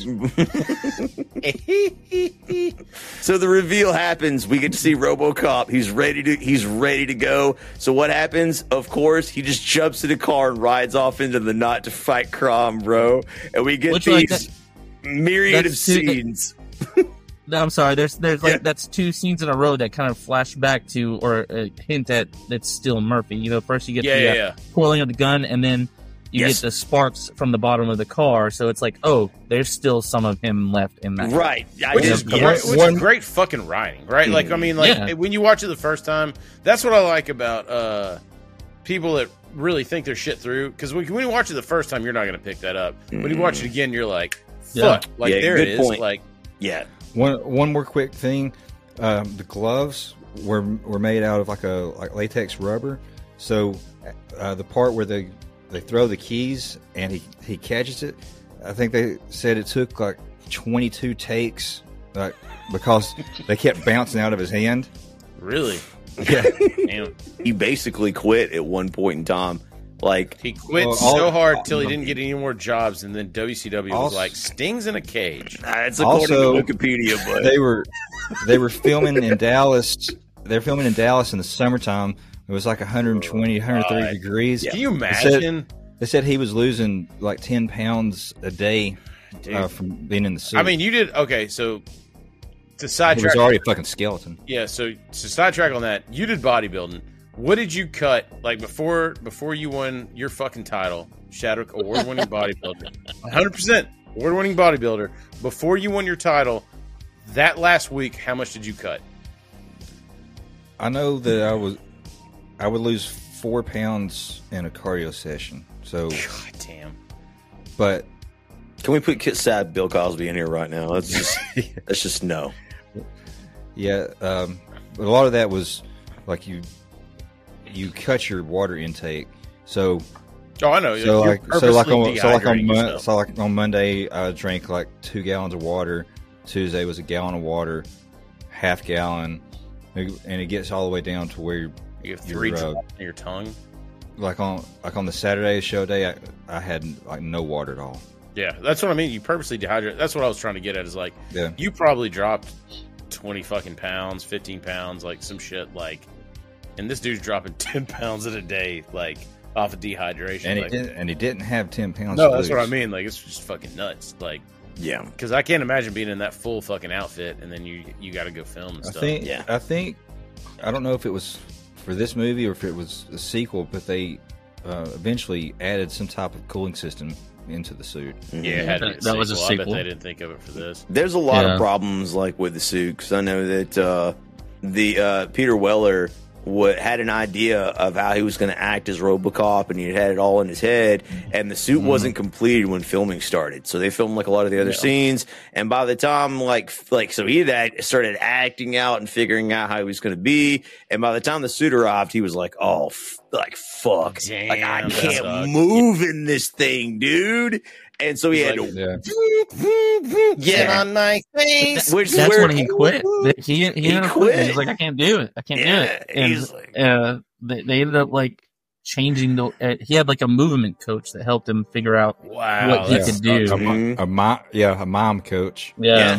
And Verhoeven actually was going to replace him. Like they had already scheduled like another replacement, but the suit didn't fit him. Like he was short. Yeah, it was already made for Peter Weller. So yeah, with a movement coach and a lot of coaxing and work throughs, they got him to stay on the project and keep going. So he managed to do really good, but like a lot of his movement, if you watch even like a lot of the scenes, like there's an action scene later on, which will be referenced soon enough. My third and final traumatizing moment where he kind of dodges out of the way of the car, but even still it's super like robotic. Oh yeah. Like really janky, like how he moves. You were talking about the editing, like the gun. Mm-hmm. When he was in the car. Yeah. When we watched it last night, I was like, how the fuck is he getting in and out of the car? And then he like gets out and Christy goes like that. And she goes, better than me. Same. But I read up on it and he only had the top half of the suit on. He was actually sitting in the car in his underwear. They also had to use a different car than what they originally did because he couldn't fit in the original car. Yeah. They had made like and so like they ended up using a Ford Taurus instead, which was new at the time and so super futuristic. Just a quick correlation to my life. You know who also drove a Ford Taurus, Leaf? Mr. Robbie McKenzie. Robbie McKenzie drove a Ford Taurus. My fucking boy. Our Mr. boy, Rob dude. Dog. Yeah, Anyway, Rob Dog. right. Hell yeah, brother. God bless him. So I just want to so yeah, we get to learn a lot more about RoboCop. We have the big gigantic reveal. We'll tell y'all a lot of hidden secrets and facts about the suit. But so his big reveal happens. He's at the precinct, his old precinct, as used to be as Murphy on his first and only day. His first fucking day. Which is like one of my notes, stupidly, now that I think about it, was like nobody recognized him, but they didn't have a chance to, dude. He got blown away the first day. So I guess he was not as stupid as I thought to bring him back to the same precinct. Only, of course, his partner eventually recognized him, which we'll talk about. But he jumps in his old car and just rides into the night, and we get this montage of him fighting crime. And this may be one of my favorite parts of the movie because he just starts RoboCopping all over the fucking city with the greatest theme song you could ever imagine. The greatest themes, music, action. So I have a question though. That first scene, the guy's robbing a convenience store, right? Yes. He comes in, and the guy tries to run away, and he basically clotheslines him across the room. And guy crashes through a Coke machine. It's like a stand, like a frozen. Yeah. But then RoboCop, he just goes, thank you for your cooperation. He doesn't arrest the guy. He doesn't have to. He's dead. Yeah. Are you sure? Well, that scene was completely paralyzed. different. Originally there was a little kid in the store and everything like that, but the shooting was running late and they had to cut the scene, so they had to change things around at the last minute, so stuff doesn't make sense in that. If you ever seen the 1990 It miniseries, it was the guy that played Eddie Spaghetti in. Oh shit! If you have a kid too on set though, you have super strict rules. Midnight's the cutoff and all that. So shit. you can't just keep going. So fucking kids ruin everything. Yeah, but that guy that got hit through the that. cooler was also in the second RoboCop movie. I don't know if he plays the same character or not, but it's the same actor. Does he just scream, "Fuck me! Fuck me! Fuck me!" As he's emptying a machine gun into RoboCop, to no effect. Yeah, I don't believe he does that, but it would have been better. Great. RoboCop is cleaning fucking house because now we got the new sheriff's in town, right? So to wrap up this montage, there's an attempted sexual assault scene. Yes, two guys accost this woman out in an alleyway, and this one was also very, very disturbing to me. Yeah, man, it really was. It was. They cut her hair. Yeah, dude. And then the guy's like, oh, she's got more hair down there. Uh, I didn't understand whenever I was 5 years old. Me neither, dude. I didn't know what they were doing. Thank God RoboCop shows up because I couldn't take any more like goofy, like gross exposition from these guys. This scene was actually rewritten on the fly. Really? Originally, the guy is holding the girl, and RoboCop shoots past her cheek and hits the guy, clips him in the head or whatever. But the director noticed that the way the girl was standing, her legs were apart. So he's like, well, hold on. He can shoot between her legs with the ultimate like justice for this kind of crime or whatever. And he was like, shotgun to the dick. Yep. I just gotta say, this guy's got some low hanging fruit. If that actually hit down there. Well, I mean, it was a 50 cal gun, so I mean, it covers. But again, like that Beretta is a 9mm. And that's the hole. The hole it put it looked like a 50 cal to me. That scene up to that point is like super fucking disturbing. But then there's like some like kind of like there's justice with that, like, you know, like dude just is like. But then you see, I guess what could be the downside to RoboCop is the woman runs over to him like trying to be thankful. No whatever. empathy, right? Yeah, it's like you've been through a crisis. I'm contacting whatever. I thought like that was special very services for. Like it was just no emotion. It was very like robotic and matter of fact. Like I mean, if I was a cop, I would just be like, "Bitch, get off of me." Just play that clip where the bitches get out. Classic. Bitches leave. Bitches leave. Bitches leave. Which should be coming up to that part now, right? No, 4 more hours. 4 more hours. 4 more hours. No, there's we need to talk. We're getting close. So basically RoboCop's all over the city. There's a lot of great scenes. He beats and shoots his way through the city, solving crimes with his modified Beretta to the dick, as well as busting through walls, throwing people through plate glass windows. It's just genius. But all is not well with RoboCop. What? Yes, he's chilling in his electric chair at the recharging station at the police headquarters, and he starts to recall. Goddamn Apple! It's just what that shit costs. The shit costs $800 a day. He starts getting like recall flashes from his old life. Yeah, man. The problem spurred on by his ex-partner Annie Lewis, who immediately recognizes him. Not only because he did the gun spin like earlier on, right when he was revealed, but also just because he looks like. Yeah, because he has his fucking face. So his face included. Why they didn't give like RoboCop Murdering Murphy?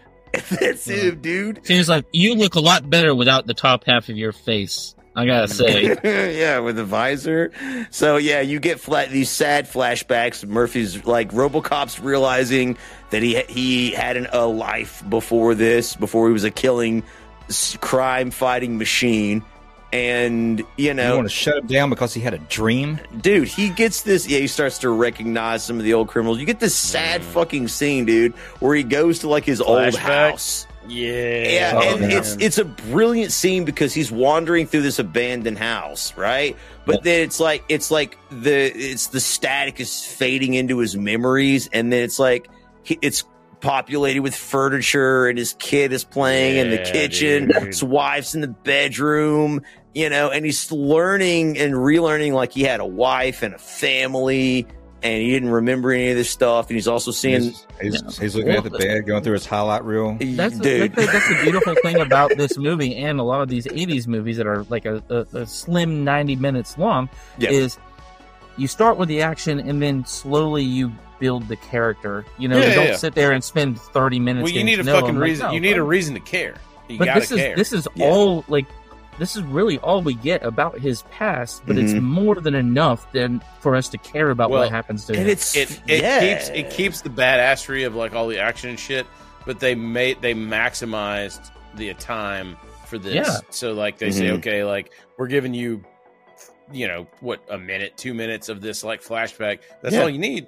Be like, dude, he's still in there. A couple of seconds of him being a negligent father while his son's watching TV instead of spending time with him, and then He's like, Dad, Ranger Danger's on. And he's like, God damn it, that's wrong, Chris. TJ Laser, dadgummit. Get it right or pay the price. He's like, can you do that, Dad? And he just shoots him dead. He's like, you with your expectations. None of that happens. Think it over, creep. This is a sweet and tender scene. But what is awesome is he does start to remember the dudes that murdered him and took his life away.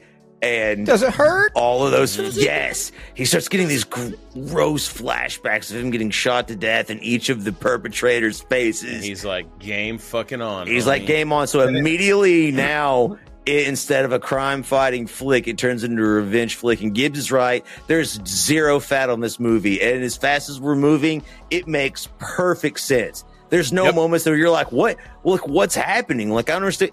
You're completely in the moment and in the movie, every single scene. There's no way you can be confused. Check your brain, drink more IPAs if you are, because this movie is sequentially flawless. It is though. You can't question the science. To question science is to question. Oh, never mind. Oh, God damn it. But there is he does have a chance encounter with Emil. Yes. From the gang. Yes. At the gas station. And as he's like got his gun drawn on him, he says the same thing. Dead or alive, you're coming with me. Yeah, and he and realizes the dude realizes he's like, it's like, we killed you. We killed you. You're dead. Yeah. And so that like triggers something, and Emil actually gets away because Robocop's having his little flashback emo episode. moments, like yes. So Emil's one of the first ones he seeks out, and per se, to get clues and to figure out like where these guys are, because he's coming for them now. So we're immediately in revenge flick mode, and so he's coming for all these dudes. And there's a cool thing that supposedly happens, or happens. It's a shell station, and when the thing blows up, the S falls out and just says hell. So like whenever the flames are going up, it's like that was cool. Huh. Yeah, and that was a really cool scene. They got in trouble for that scene because the explosion was so big it actually caught that building on fire. Should have been standing there. That's Detroit. Don't act like they weren't used to it. So they shit. So they so he's at the station, and that's when you first see that spot come out of his hand. Yeah. And he accesses the police database to see who that guy was. Is it? We get the subplot with the OCP internal battle going on between bad guy number one, Dirk Dickless. I mean, his name was Dick Jones, and Bob Morton. So ED 209 creator Dick Jones versus Robocop creator Bob Morton. And the final scene. What is Bob Morton doing? Lines of coke off strippers' tits. He was. Bitches leave. Why did they? Why did he then also? What happens? So, how you doing? Bitches leave. Bitches leave. I'm gonna need you to clip that for further reference. Okay, I'm gonna need that All clip. right, so my little funny bit of trivia here is Verhoeven always referred to the people as their characters. So the guy, he's not kidding. So the guy that played, what was his name? Miguel Ferrer. So Bob and Clarence, they had a hard time filming this scene. They kept busting out laughing because Verhoeven would refer to them as bitches. Bitches, you go over there. Bitches. Yeah. And it's he didn't understand that was like a derogatory term. He would just say bitches, go over there. Bitches, go over there. Are they actually quoted in the credits as bitches? Nobody knows. Please.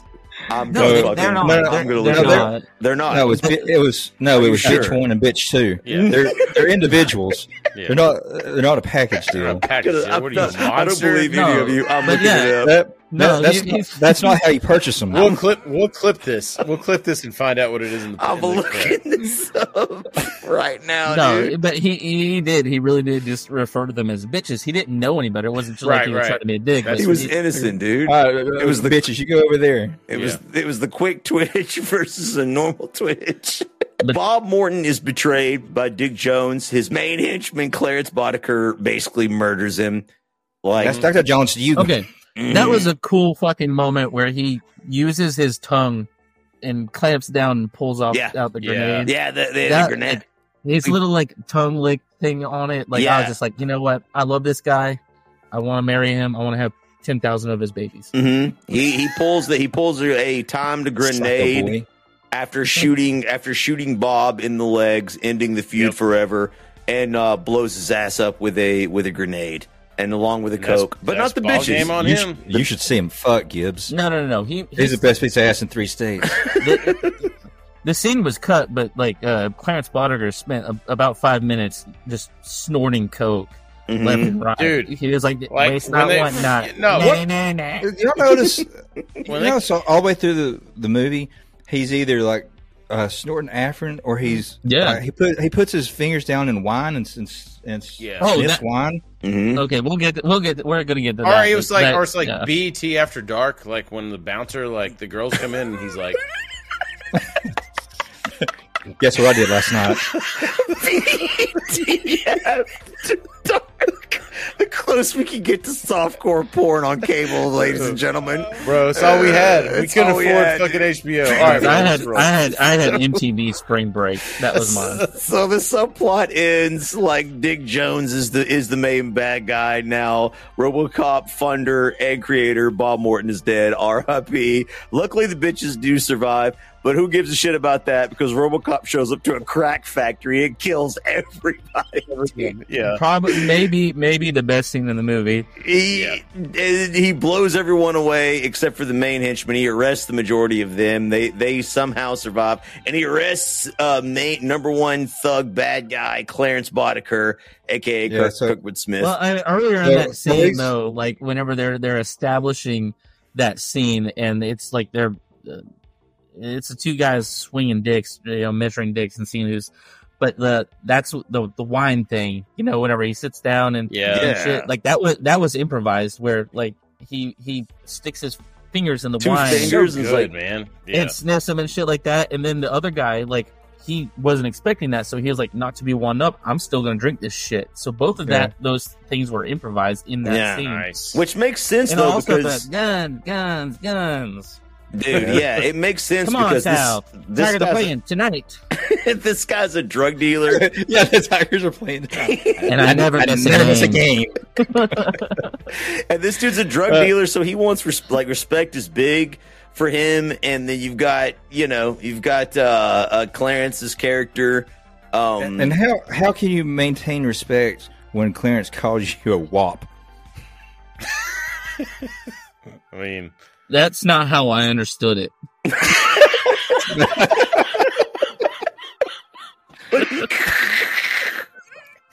I hate future me.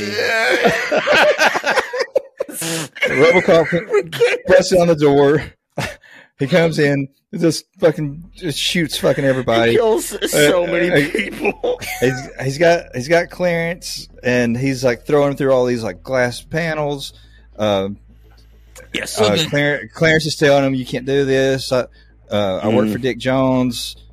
He sings like with a OCP. canary. He's with OCP. He runs the cops. So RoboCop has him, and he's like choking him, and Clarence is like, hold on, Chris, are you ready? Yep.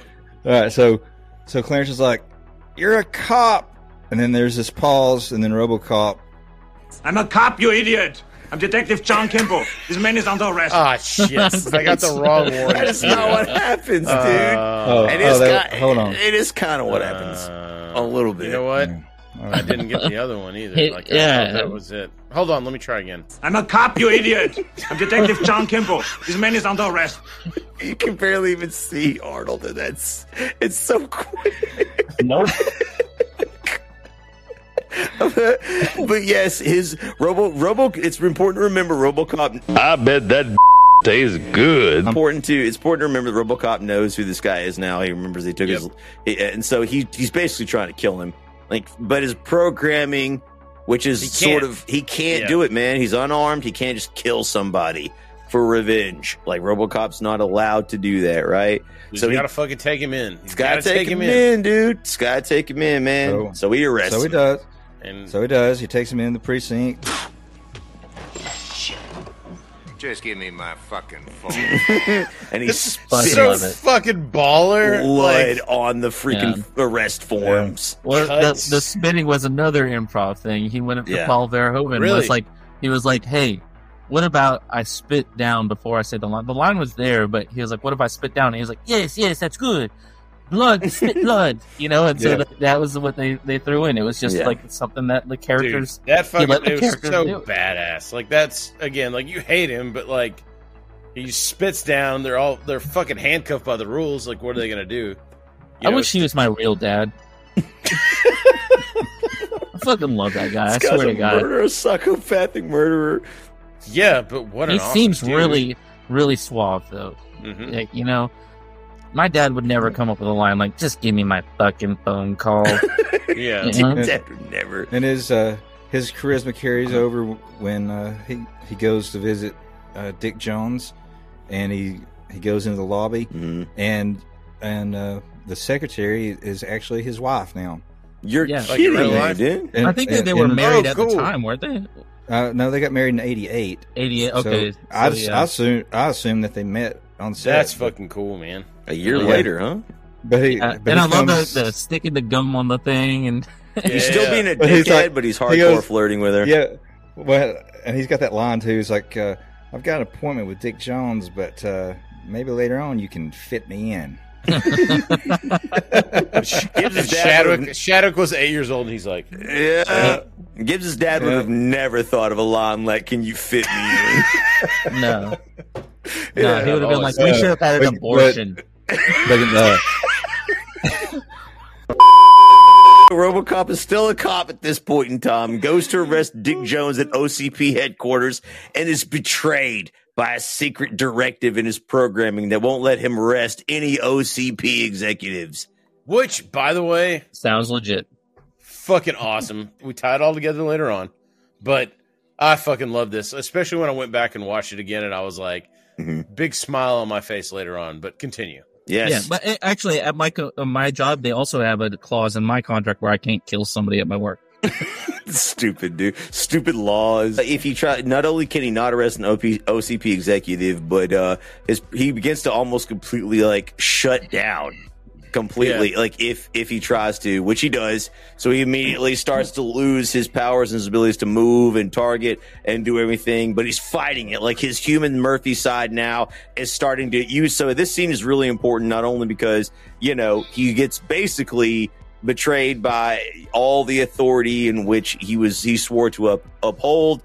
He's also starting to rebel against his own programming. Murphy, who is his heart and soul, starts to kind of take over a little bit, right? Like it's fighting RoboCop, the cyborg, and now Murphy's starting to kind of come out a little bit too. And since he's being more human, Dick Jones thinks that maybe he'd like to make a friend, and and ED-209 comes in. He does. He was like, "Hey, remember ED-209? It's time to erase that mistake." Yeah. So ED-209 comes in and walk us through the scene real quickly. So I got a question. Okay. So ED-209 just starts to do what ED-209 does and basically be an armored machine gun and shoot. So he shoots. He's got rockets. He's got missiles. He's throwing bolos. He's doing Indian burns. Nipples pierced. He's got it all, dude. This ED-209 has everything, and he's just blowing up RoboCop. And while RoboCop's obviously trying to stay conscious, right? He's fighting his programming. It's just insane, this entire fight. And RoboCop is basically doing nothing but running and trying to dodge bullets and missiles the entire time. And he runs into a stairwell and is pursued by ED-209, where ED-209 is summarily defeated by architecture. So that's where I want to stop you. There's- That's where I want to stop you. So you were a kid when you saw this. Yes. So as an adult, when you watch this again, as a man in a wheelchair, do you sympathize with Edie 209 and the stairs, or I did. Well, once he reverts to the pig squeals instead of the growls, I feel bad for him. What is he squealing? I will say, which was That's what- also somehow disturbing to me. Leaf was watching it, and he's This- like, "Where's Edie 209's Chris to help him down the stairs?" Just wanna, like, do it. I have also, without Chris's help, fallen down the stairs and squealed like a pig upon impact. That is also so. I sympathize with Edie 209. Edie 209 needed a I thought it was in that Vegas bathhouse where you squeal like a pig. Two things can be true. It was like right before that, like 8209's just been properly beating Robocop's Oh, yeah. ass, and for that weird like voice that 8209 has, he's like, "Oh yes, I was wondering what would break first." That was the voice of ED209 is the producer John Davison, I think his name is, You or whatever. serious? Like, yeah, like they just modified it. That guy is the reason this movie got made too. So it was like kind of cool having a little cameo. Yeah, You know, but he's got the nicest voice in the world, so they really had to mess it up to kind of sound that cool. But So RoboCop defeats Ed 209, runs down the stairwell, and runs outside, dude. And what is awaiting on him? Well, of course, it's his friends, the police officers, right, Gibbs? The cops are always your buddies, dude. They're already ready to help you. And of course, they instantly open fire on his ass and just literally, if not for his titanium, adamantium, Kevlar body, like he would have been turned into Swiss cheese for the second time. Yeah. In this movie, it's a good time. Robocop was like, "I can't breathe." Yeah, and it causes. It's a good time to mention that the cops in this movie are all named after mass murderers and serial killers. Oh, are they really? Seriously, they are. Yeah, so like there's Starkweather and Manson and shit like that. So like, Oh, wow. there was a Ramirez, or was that before this? yeah, Ramirez. It was So good. I did notice Manson, but I didn't. I mean, Yeah, I so- thought about it, but Good I little didn't. fucking tidbit. Gibbs. They were Dude, that's cool. purposely doing that. Like, I mean, Yeah. the whole thing is a social commentary. So like, Yeah. there's a lot of stuff. So yeah, like they're all everybody's a bad kids. guy in this movie except for Yeah. Clarence Boddicker, who is my dad. All right, so so it causes. Can you fly, Gibby? It For you, causes Dad, a I schism can. in the police department because half of the cops are like, "No, you can't do that. He's one of us," and the other cops are like, Yeah. "We have orders to kill," you know. And so they blast him, but he survives, and of course, he's falling down the what is it? Where are they at? They're like at a parking garage. Parking Yeah, garage. parking garage. And he's rolling down and flipping and crawling and barely escaping. Which is the fastest he moved in the entire movie. Yes, Yeah, and that's Peter Weller actually doing those. He did no, a stunts there? There was a stunt double. I'm sorry, I lied. Oh, yeah, I was gonna say that is a stunt double. I was there was a actually stunt believe double it. actually doing that, hurting himself and Yeah, shit. like You he was know, like- falling out of like a whole like story's worth of concrete and falling down. And RoboCop, of course, is arrested by his ex partner. They finally reunite. in jail. In Annie Lewis picks him up and drives him to an abandoned warehouse where he can heal and lick his wounds. So that scene ends like that. When then we're on to the this is the finale here, ladies and gentlemen. We actually are wrapping this up. So here it comes. Chaos then immediately erupts in the city as all the police officers, the cops, go on strike. So much for defunding the police. OCP's hired thugs, aka the same thugs that gunned Murphy down in the beginning of the film, go on the hunt for RoboCop, who's in hiding after his beatdown. The city is basically in flames. There's no police officers, and it goes as about well as you might expect. The criminals are on the street. They're stealing cars. All of them are let out of jail, which are all things that actually really happen in real life, ironically. This satire actually isn't so far off. Everybody's rioting, like throwing Molotov cocktails, and they're given by OCP, the main thugs, the thug group that's hunting RoboCop, like military weaponry. Yep. Like guns that if you shoot, just will instantly explode anything it shoots. Gibbs, are these all like 50 cannon? State of Are the art, these like bang bang. Bang, what bang. are these in this movie, Gibbs? Huh? Like the actual guns they're using in this movie. What are these? So that the guns are they've modified them. They're Barrett 50 cal, like the So they're 50 what cals. They, use, They look like 50 cals. to me. manufactured in Tennessee. Thank you very much. Represent. Let's go. Yeah, they're modified to, but they're the Cobra assault cannons. The state of the art, bang bang. You know, like that's what they fucking are, man. Nice. It's beautiful. A lot of those Barretts actually have like built-in like bipods that you put on the ground. You're supposed to lay down and actually shoot them. You're not supposed to just carry and them. some of these did. Like there's a few scenes where you can see that not all of them have the bipods, but some of them did. Like I think one of the ones that Robocop uses towards the end of the movie because he snatches one of them he puts it on top of the car and it has a bipod on it. So some of them actually do. But the criminals are using them just like freehand, and they pull the trigger, and it's completely unrealistic. Even though these guns are insanely badass, they're like everything they shoot just instantly explodes. They're blowing up cars, buildings. I wanted that to be my adulthood. It's so cool, man. It's such a cool scene. They're just playing with them, and they're given the tracker so they can find out Robocop's location. And the tracker. Yeah, the tracker. They have the tracker. It's just a box with some Kirby lines on it and a blinking light. It's baby lines. Listen, that's all they need to track him. He's in the steel mill. Let's go. Yeah, he's licking his wounds at the steel mill, and there's this entire scene I sort of slightly skipped over with him and his partner.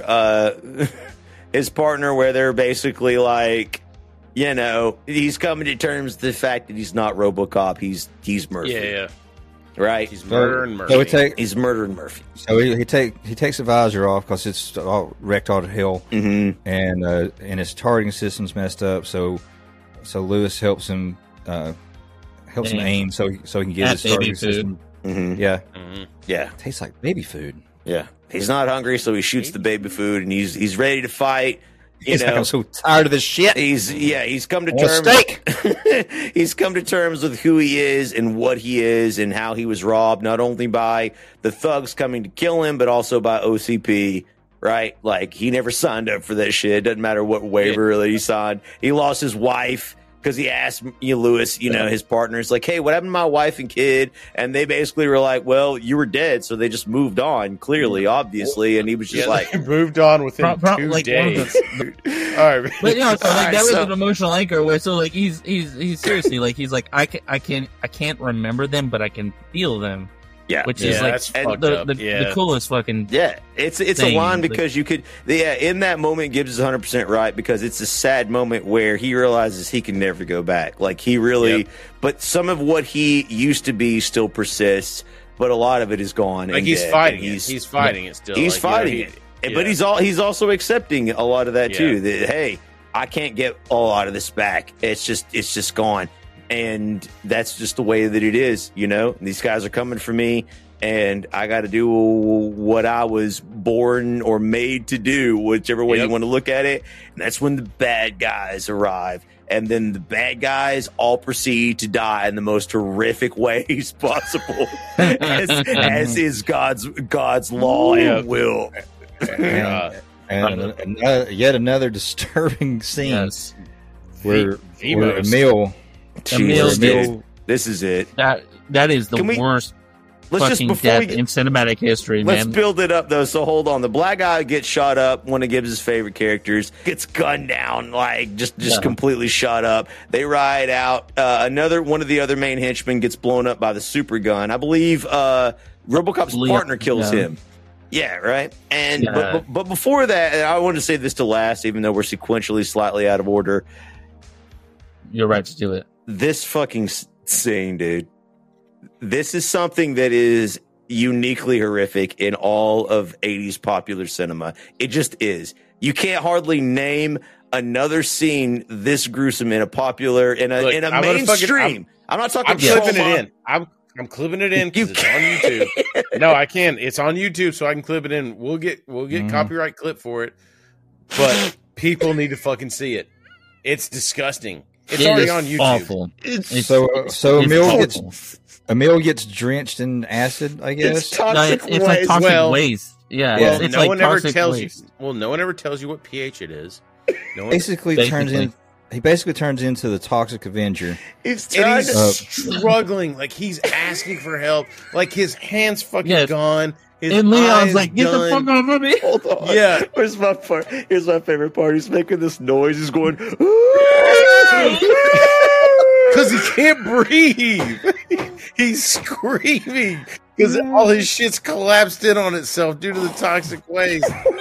And then It's so disgusting. So how he gets turned, how this happens is he's in a van and he decides he's going to try to run Robocop over. And Robocop, even though he's the stiffest robo motherfucker, jukes he's him. like, he shoots him, and the dude runs his truck into the toxic waste, and the back of the truck opens and it spills out, and he's in it, and he's literally mutating right before our very eyes. he's melting is what he's doing. Yeah, he's not melting. mutating. But He's it happens- fucking melting. Yes. He's It like, happens his in eyes fucking stages. gone. Yeah, You it can see happens like in his stages. skin hanging off his bones on his fingers, but and not all that. immediately. And At first, it just looks like a really bad burn. And then Yeah, as the scenes cut, because this goes on for, if Chris posts the whole thing, it goes on for a while. Like, if scenes happen. Shout out again to Rad Boteen, who, for Chris, he also did the special makeup effects on Mr. Deeds.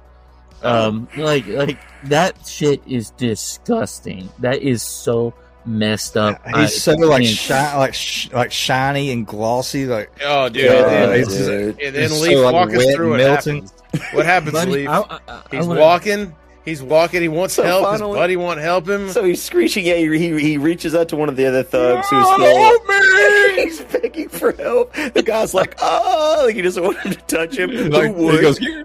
He's like, get the fuck off of me! Yeah, and he runs, right? And so he's looking for somebody to help him. And I mean, at this point in time, his leg is melting. His face is mostly melted. His arms are nubs. And he's just lurching out into the street, just thrashing, looking for any relief. And here finds it. And here comes Clarence in his 6000 SUX, the big car with reclining leather seats and really shitty gas mileage. Yeah. And Clarence just runs him over. And when I use that term loosely, because when he hits him, head falls off. He turns to goo. Yeah, his head falls off, spatters. His head, which bounces off the windshield like a fucking soccer ball. No, it splats, right? Yeah, it splatters. It hits. The head bounces off. Oh, it does? Okay. I thought when it hit the windshield, it just split. That's the only thing that doesn't turn to Everything liquid. splatters. Oh, It is so disgusting. It's the nastiest shit I've ever seen in my entire life. And then when it was done, I was all like, form, the head. When it was done, I was like, is he going to be all right? As a kid, this is the scene that literally fucked me up. I was dude, like, when I rewatched this also still fucked me up. I on the other hand. So somebody has shot Lewis, right? She falls down into this it's kind of somewhat dried up like little ravine pond or whatever. Yeah. The drainage area or whatever. The main bad guy,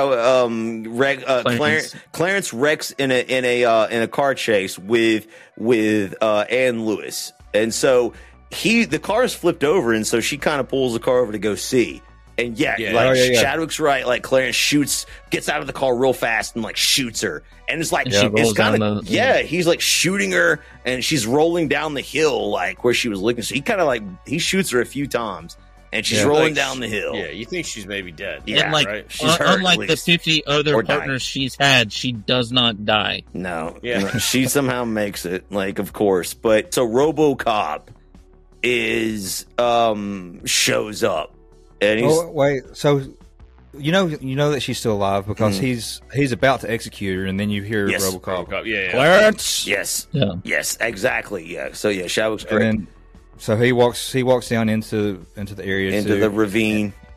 And Clarence realizes that his buddy is the crane, like he's up in the crane control center. Yes, and it's holding us a bunch of like scrap metal. Yeah, and so he's talking with RoboCop, like stalling him. Like, he's baiting him. Yeah, he's like luring him to come over there, and it works. The dude drops all that scrap metal on top of him. What a great fucking visual that is too. Like two things on that.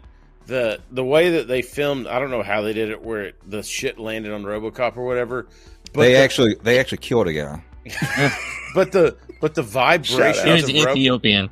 The vibrations of RoboCop, like as like a robot dying, almost like where he's like fucking convulsing and shit. I thought was like that was awesome. Yeah. Like he's pinned in this metal shit. I still have no idea how they do that. Yeah, it was crazy. So then, as soon as that happens, she couldn't have done it 5 seconds earlier, but Lewis uses the super gun. She uses the super gun to blow up the or Cobra assault cannon. Yes. Bang bang. State-of-the-art bang bang. She blows up. The character's name is the thug's name is Leon Nash, played by Ray Wise. Yeah, and he gets blown the fuck up by RoboCop's like faithful partner, and then she just summarily passes after out. a half a day. Faithful partner. Yes, and Lewis. Yes. So then Clarence goes over to RoboCop to finish him, and I never quite understood this because he was bulletproof and everything, but Clarence was able to just run this like metal rod right through his chest. It was adamantium. It looks like I watched it again. I thought it all makes sense now. I thought the same thing. It looks like he hits one of his joints though. Yeah, because there's spaces between the armor. I watched it again because I thought the same thing too. Shall we? I think he actually hits one of the spaces in the armor. Right? And then I thought, jams in however, in that grocery store or whatever, the convenience store, that guy nailed him with 4,000 fucking bullets, and nothing ever happens. That's true. We don't need to worry about this sort of shit because it's fucking badass. It doesn't fucking matter. But very true. Very true. But so now he's in close quarters and he's about to execute Murphy one more time, and we get one more great blood. And splat. what I thought, dude, like especially when I rewatched it, I thought to myself, what did Leaf learn from Roadhouse? A throat rip, and that's what I thought happened here. But it's not quite a throat rip, but it's kind of a throat rip, and that blood. The plot that just happened. That's what happens too. Is whoever did the research it pulsates on a heartbeat. So they didn't do a research. They just threw a water balloon full of blood on him. Yeah, no, it keeps and it was great. It just keeps going. I'm saying like the plot when he's that on happens his, on yeah. Like Paul Verhoeven just stood over and was like, plot. Yep. And then it's whatever machinery he's like holding it here, and it just looks like his fucking neck is shooting out. Like it's nasty. That's stupid. It's like in Holland, our blood is green. Isn't that weird? Save me from myself. Yes. So Clarence is dead, and he's fucking dead. And Murphy's trapped under this all this scrap metal, steel. And he yells over at Lewis, and she goes, Murphy, I'm a mess, and he's like, it'll clear up in 5 to 7 days. It always does. Anyways, and he just cybernetically starts pulling himself from the multi-ton steel rubble. And he does a really good scream there. Yeah, like it kind of goes along with that screeching metal. So he's getting out. You assume, thanks to RoboCop's wise words, that Lewis is also going to live, which she does. So it cuts to OCP in the office again. Dick Jones is up there with the board, and they've got 8209's guarding the entrance, guarding the perimeter, and so RoboCop comes up in the car, pulls up. Okay, I'm sorry. I just want to see a behind the scenes part where there's a bunch of fucking dumbass dudes trying to put him back on his feet in that stairwell. trying to lift him up.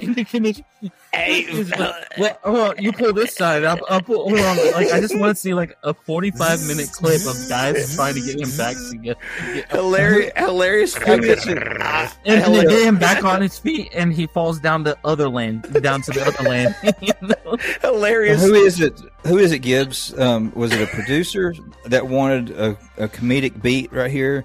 So when Robocop pulls up in the car, that 8209's out there.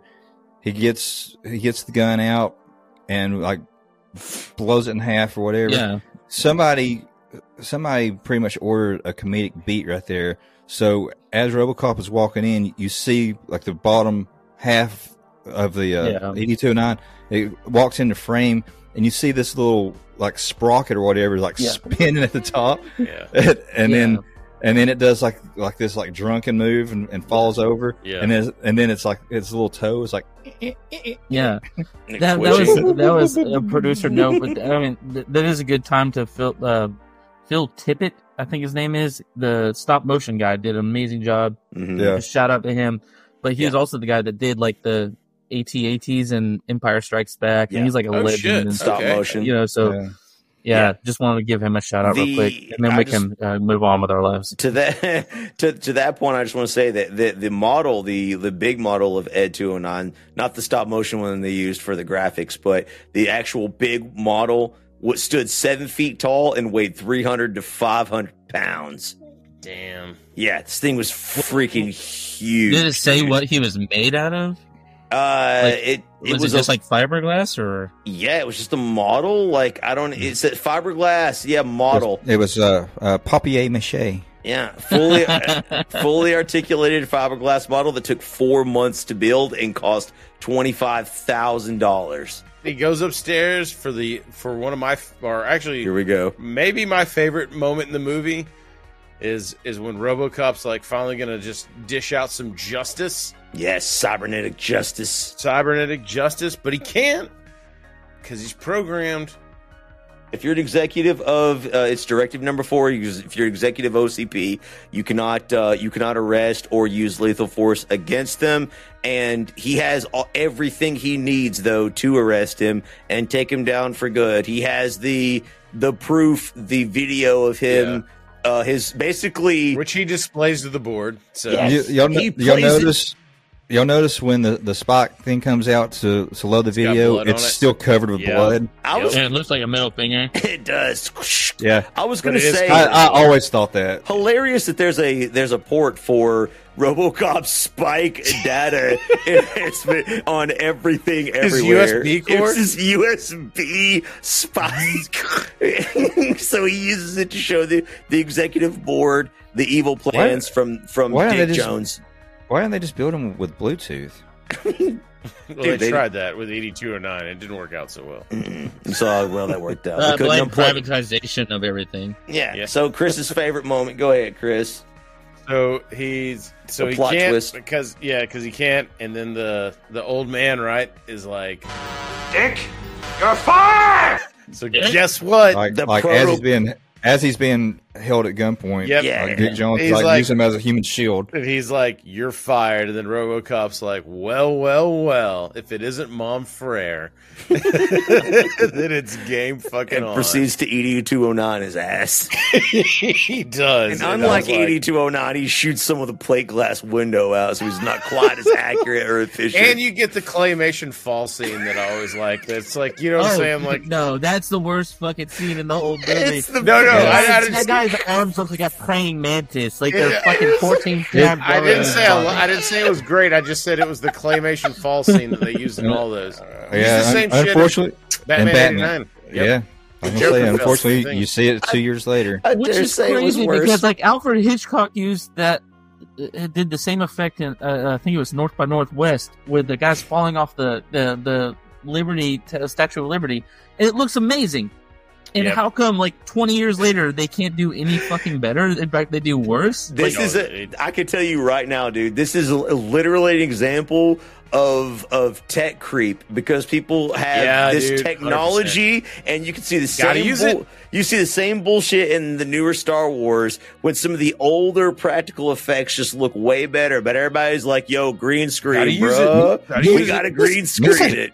Yeah, dude, and it looks way worse. It's like, use more practical effects. So I mean, couple of years later, like in Die Hard, whenever Hans Gruber is falling from the they actually tower, filmed him falling. Like, they filmed him falling. Hans, Booby. Yeah, but like not on, like, he didn't actually fall from the tower, though. They still did something that was so much better than what they came up with. This is the only fault I have in this movie. Is side note, in the Hans one, I was like watching a doc on it, and so the director, you know how he looks like surprised, like when he falls.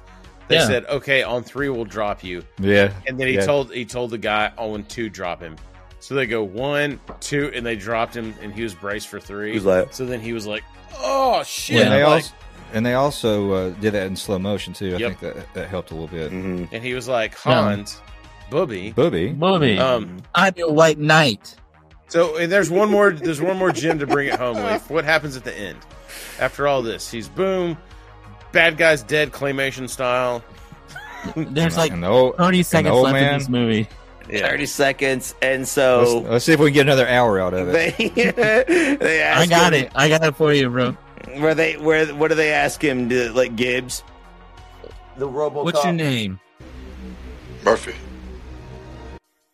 There was another scene where it shows like Lewis like recuperating in the hospital or whatever. Who gives a shit about her?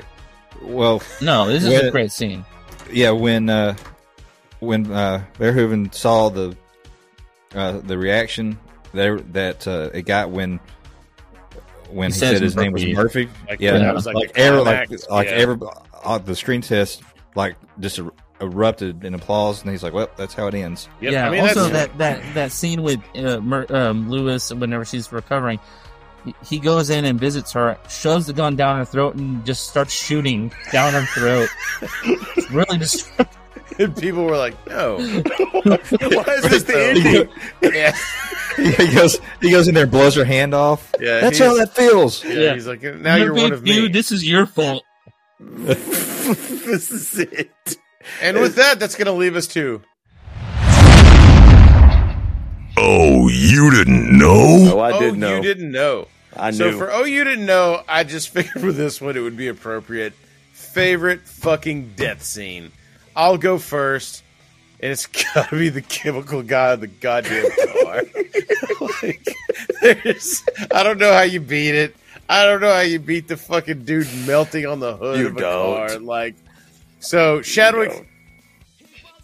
I'm going to go with Murphy's execution. Oh, okay. Just because there's a little bit of dialogue there with Clarence Boddicker. It's a good one.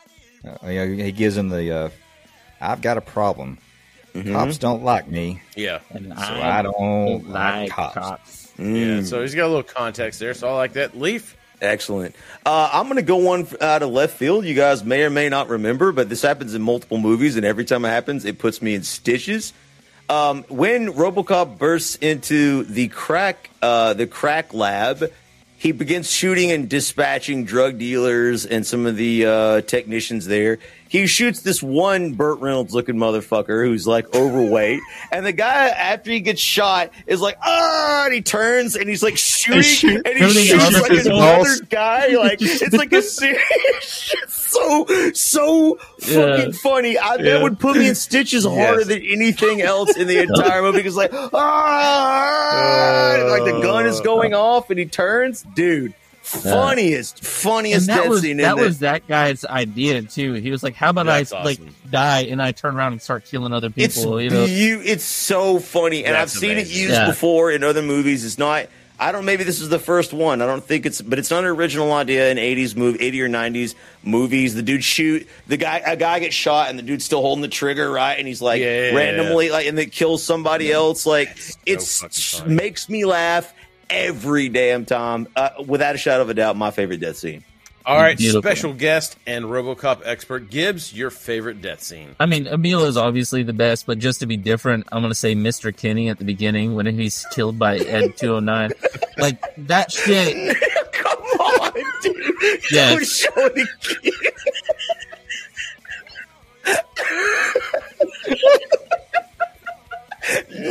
No, he's dead, Ed. Yeah. He's dead. It sets the tone. It sets the tone for the movie, and it's absolutely fucking disturbing.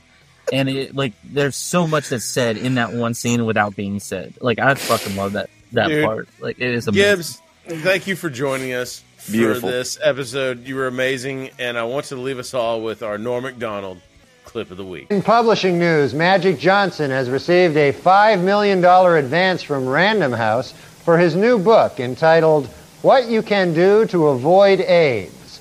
Chapter 1, Don't Have Sex with Me.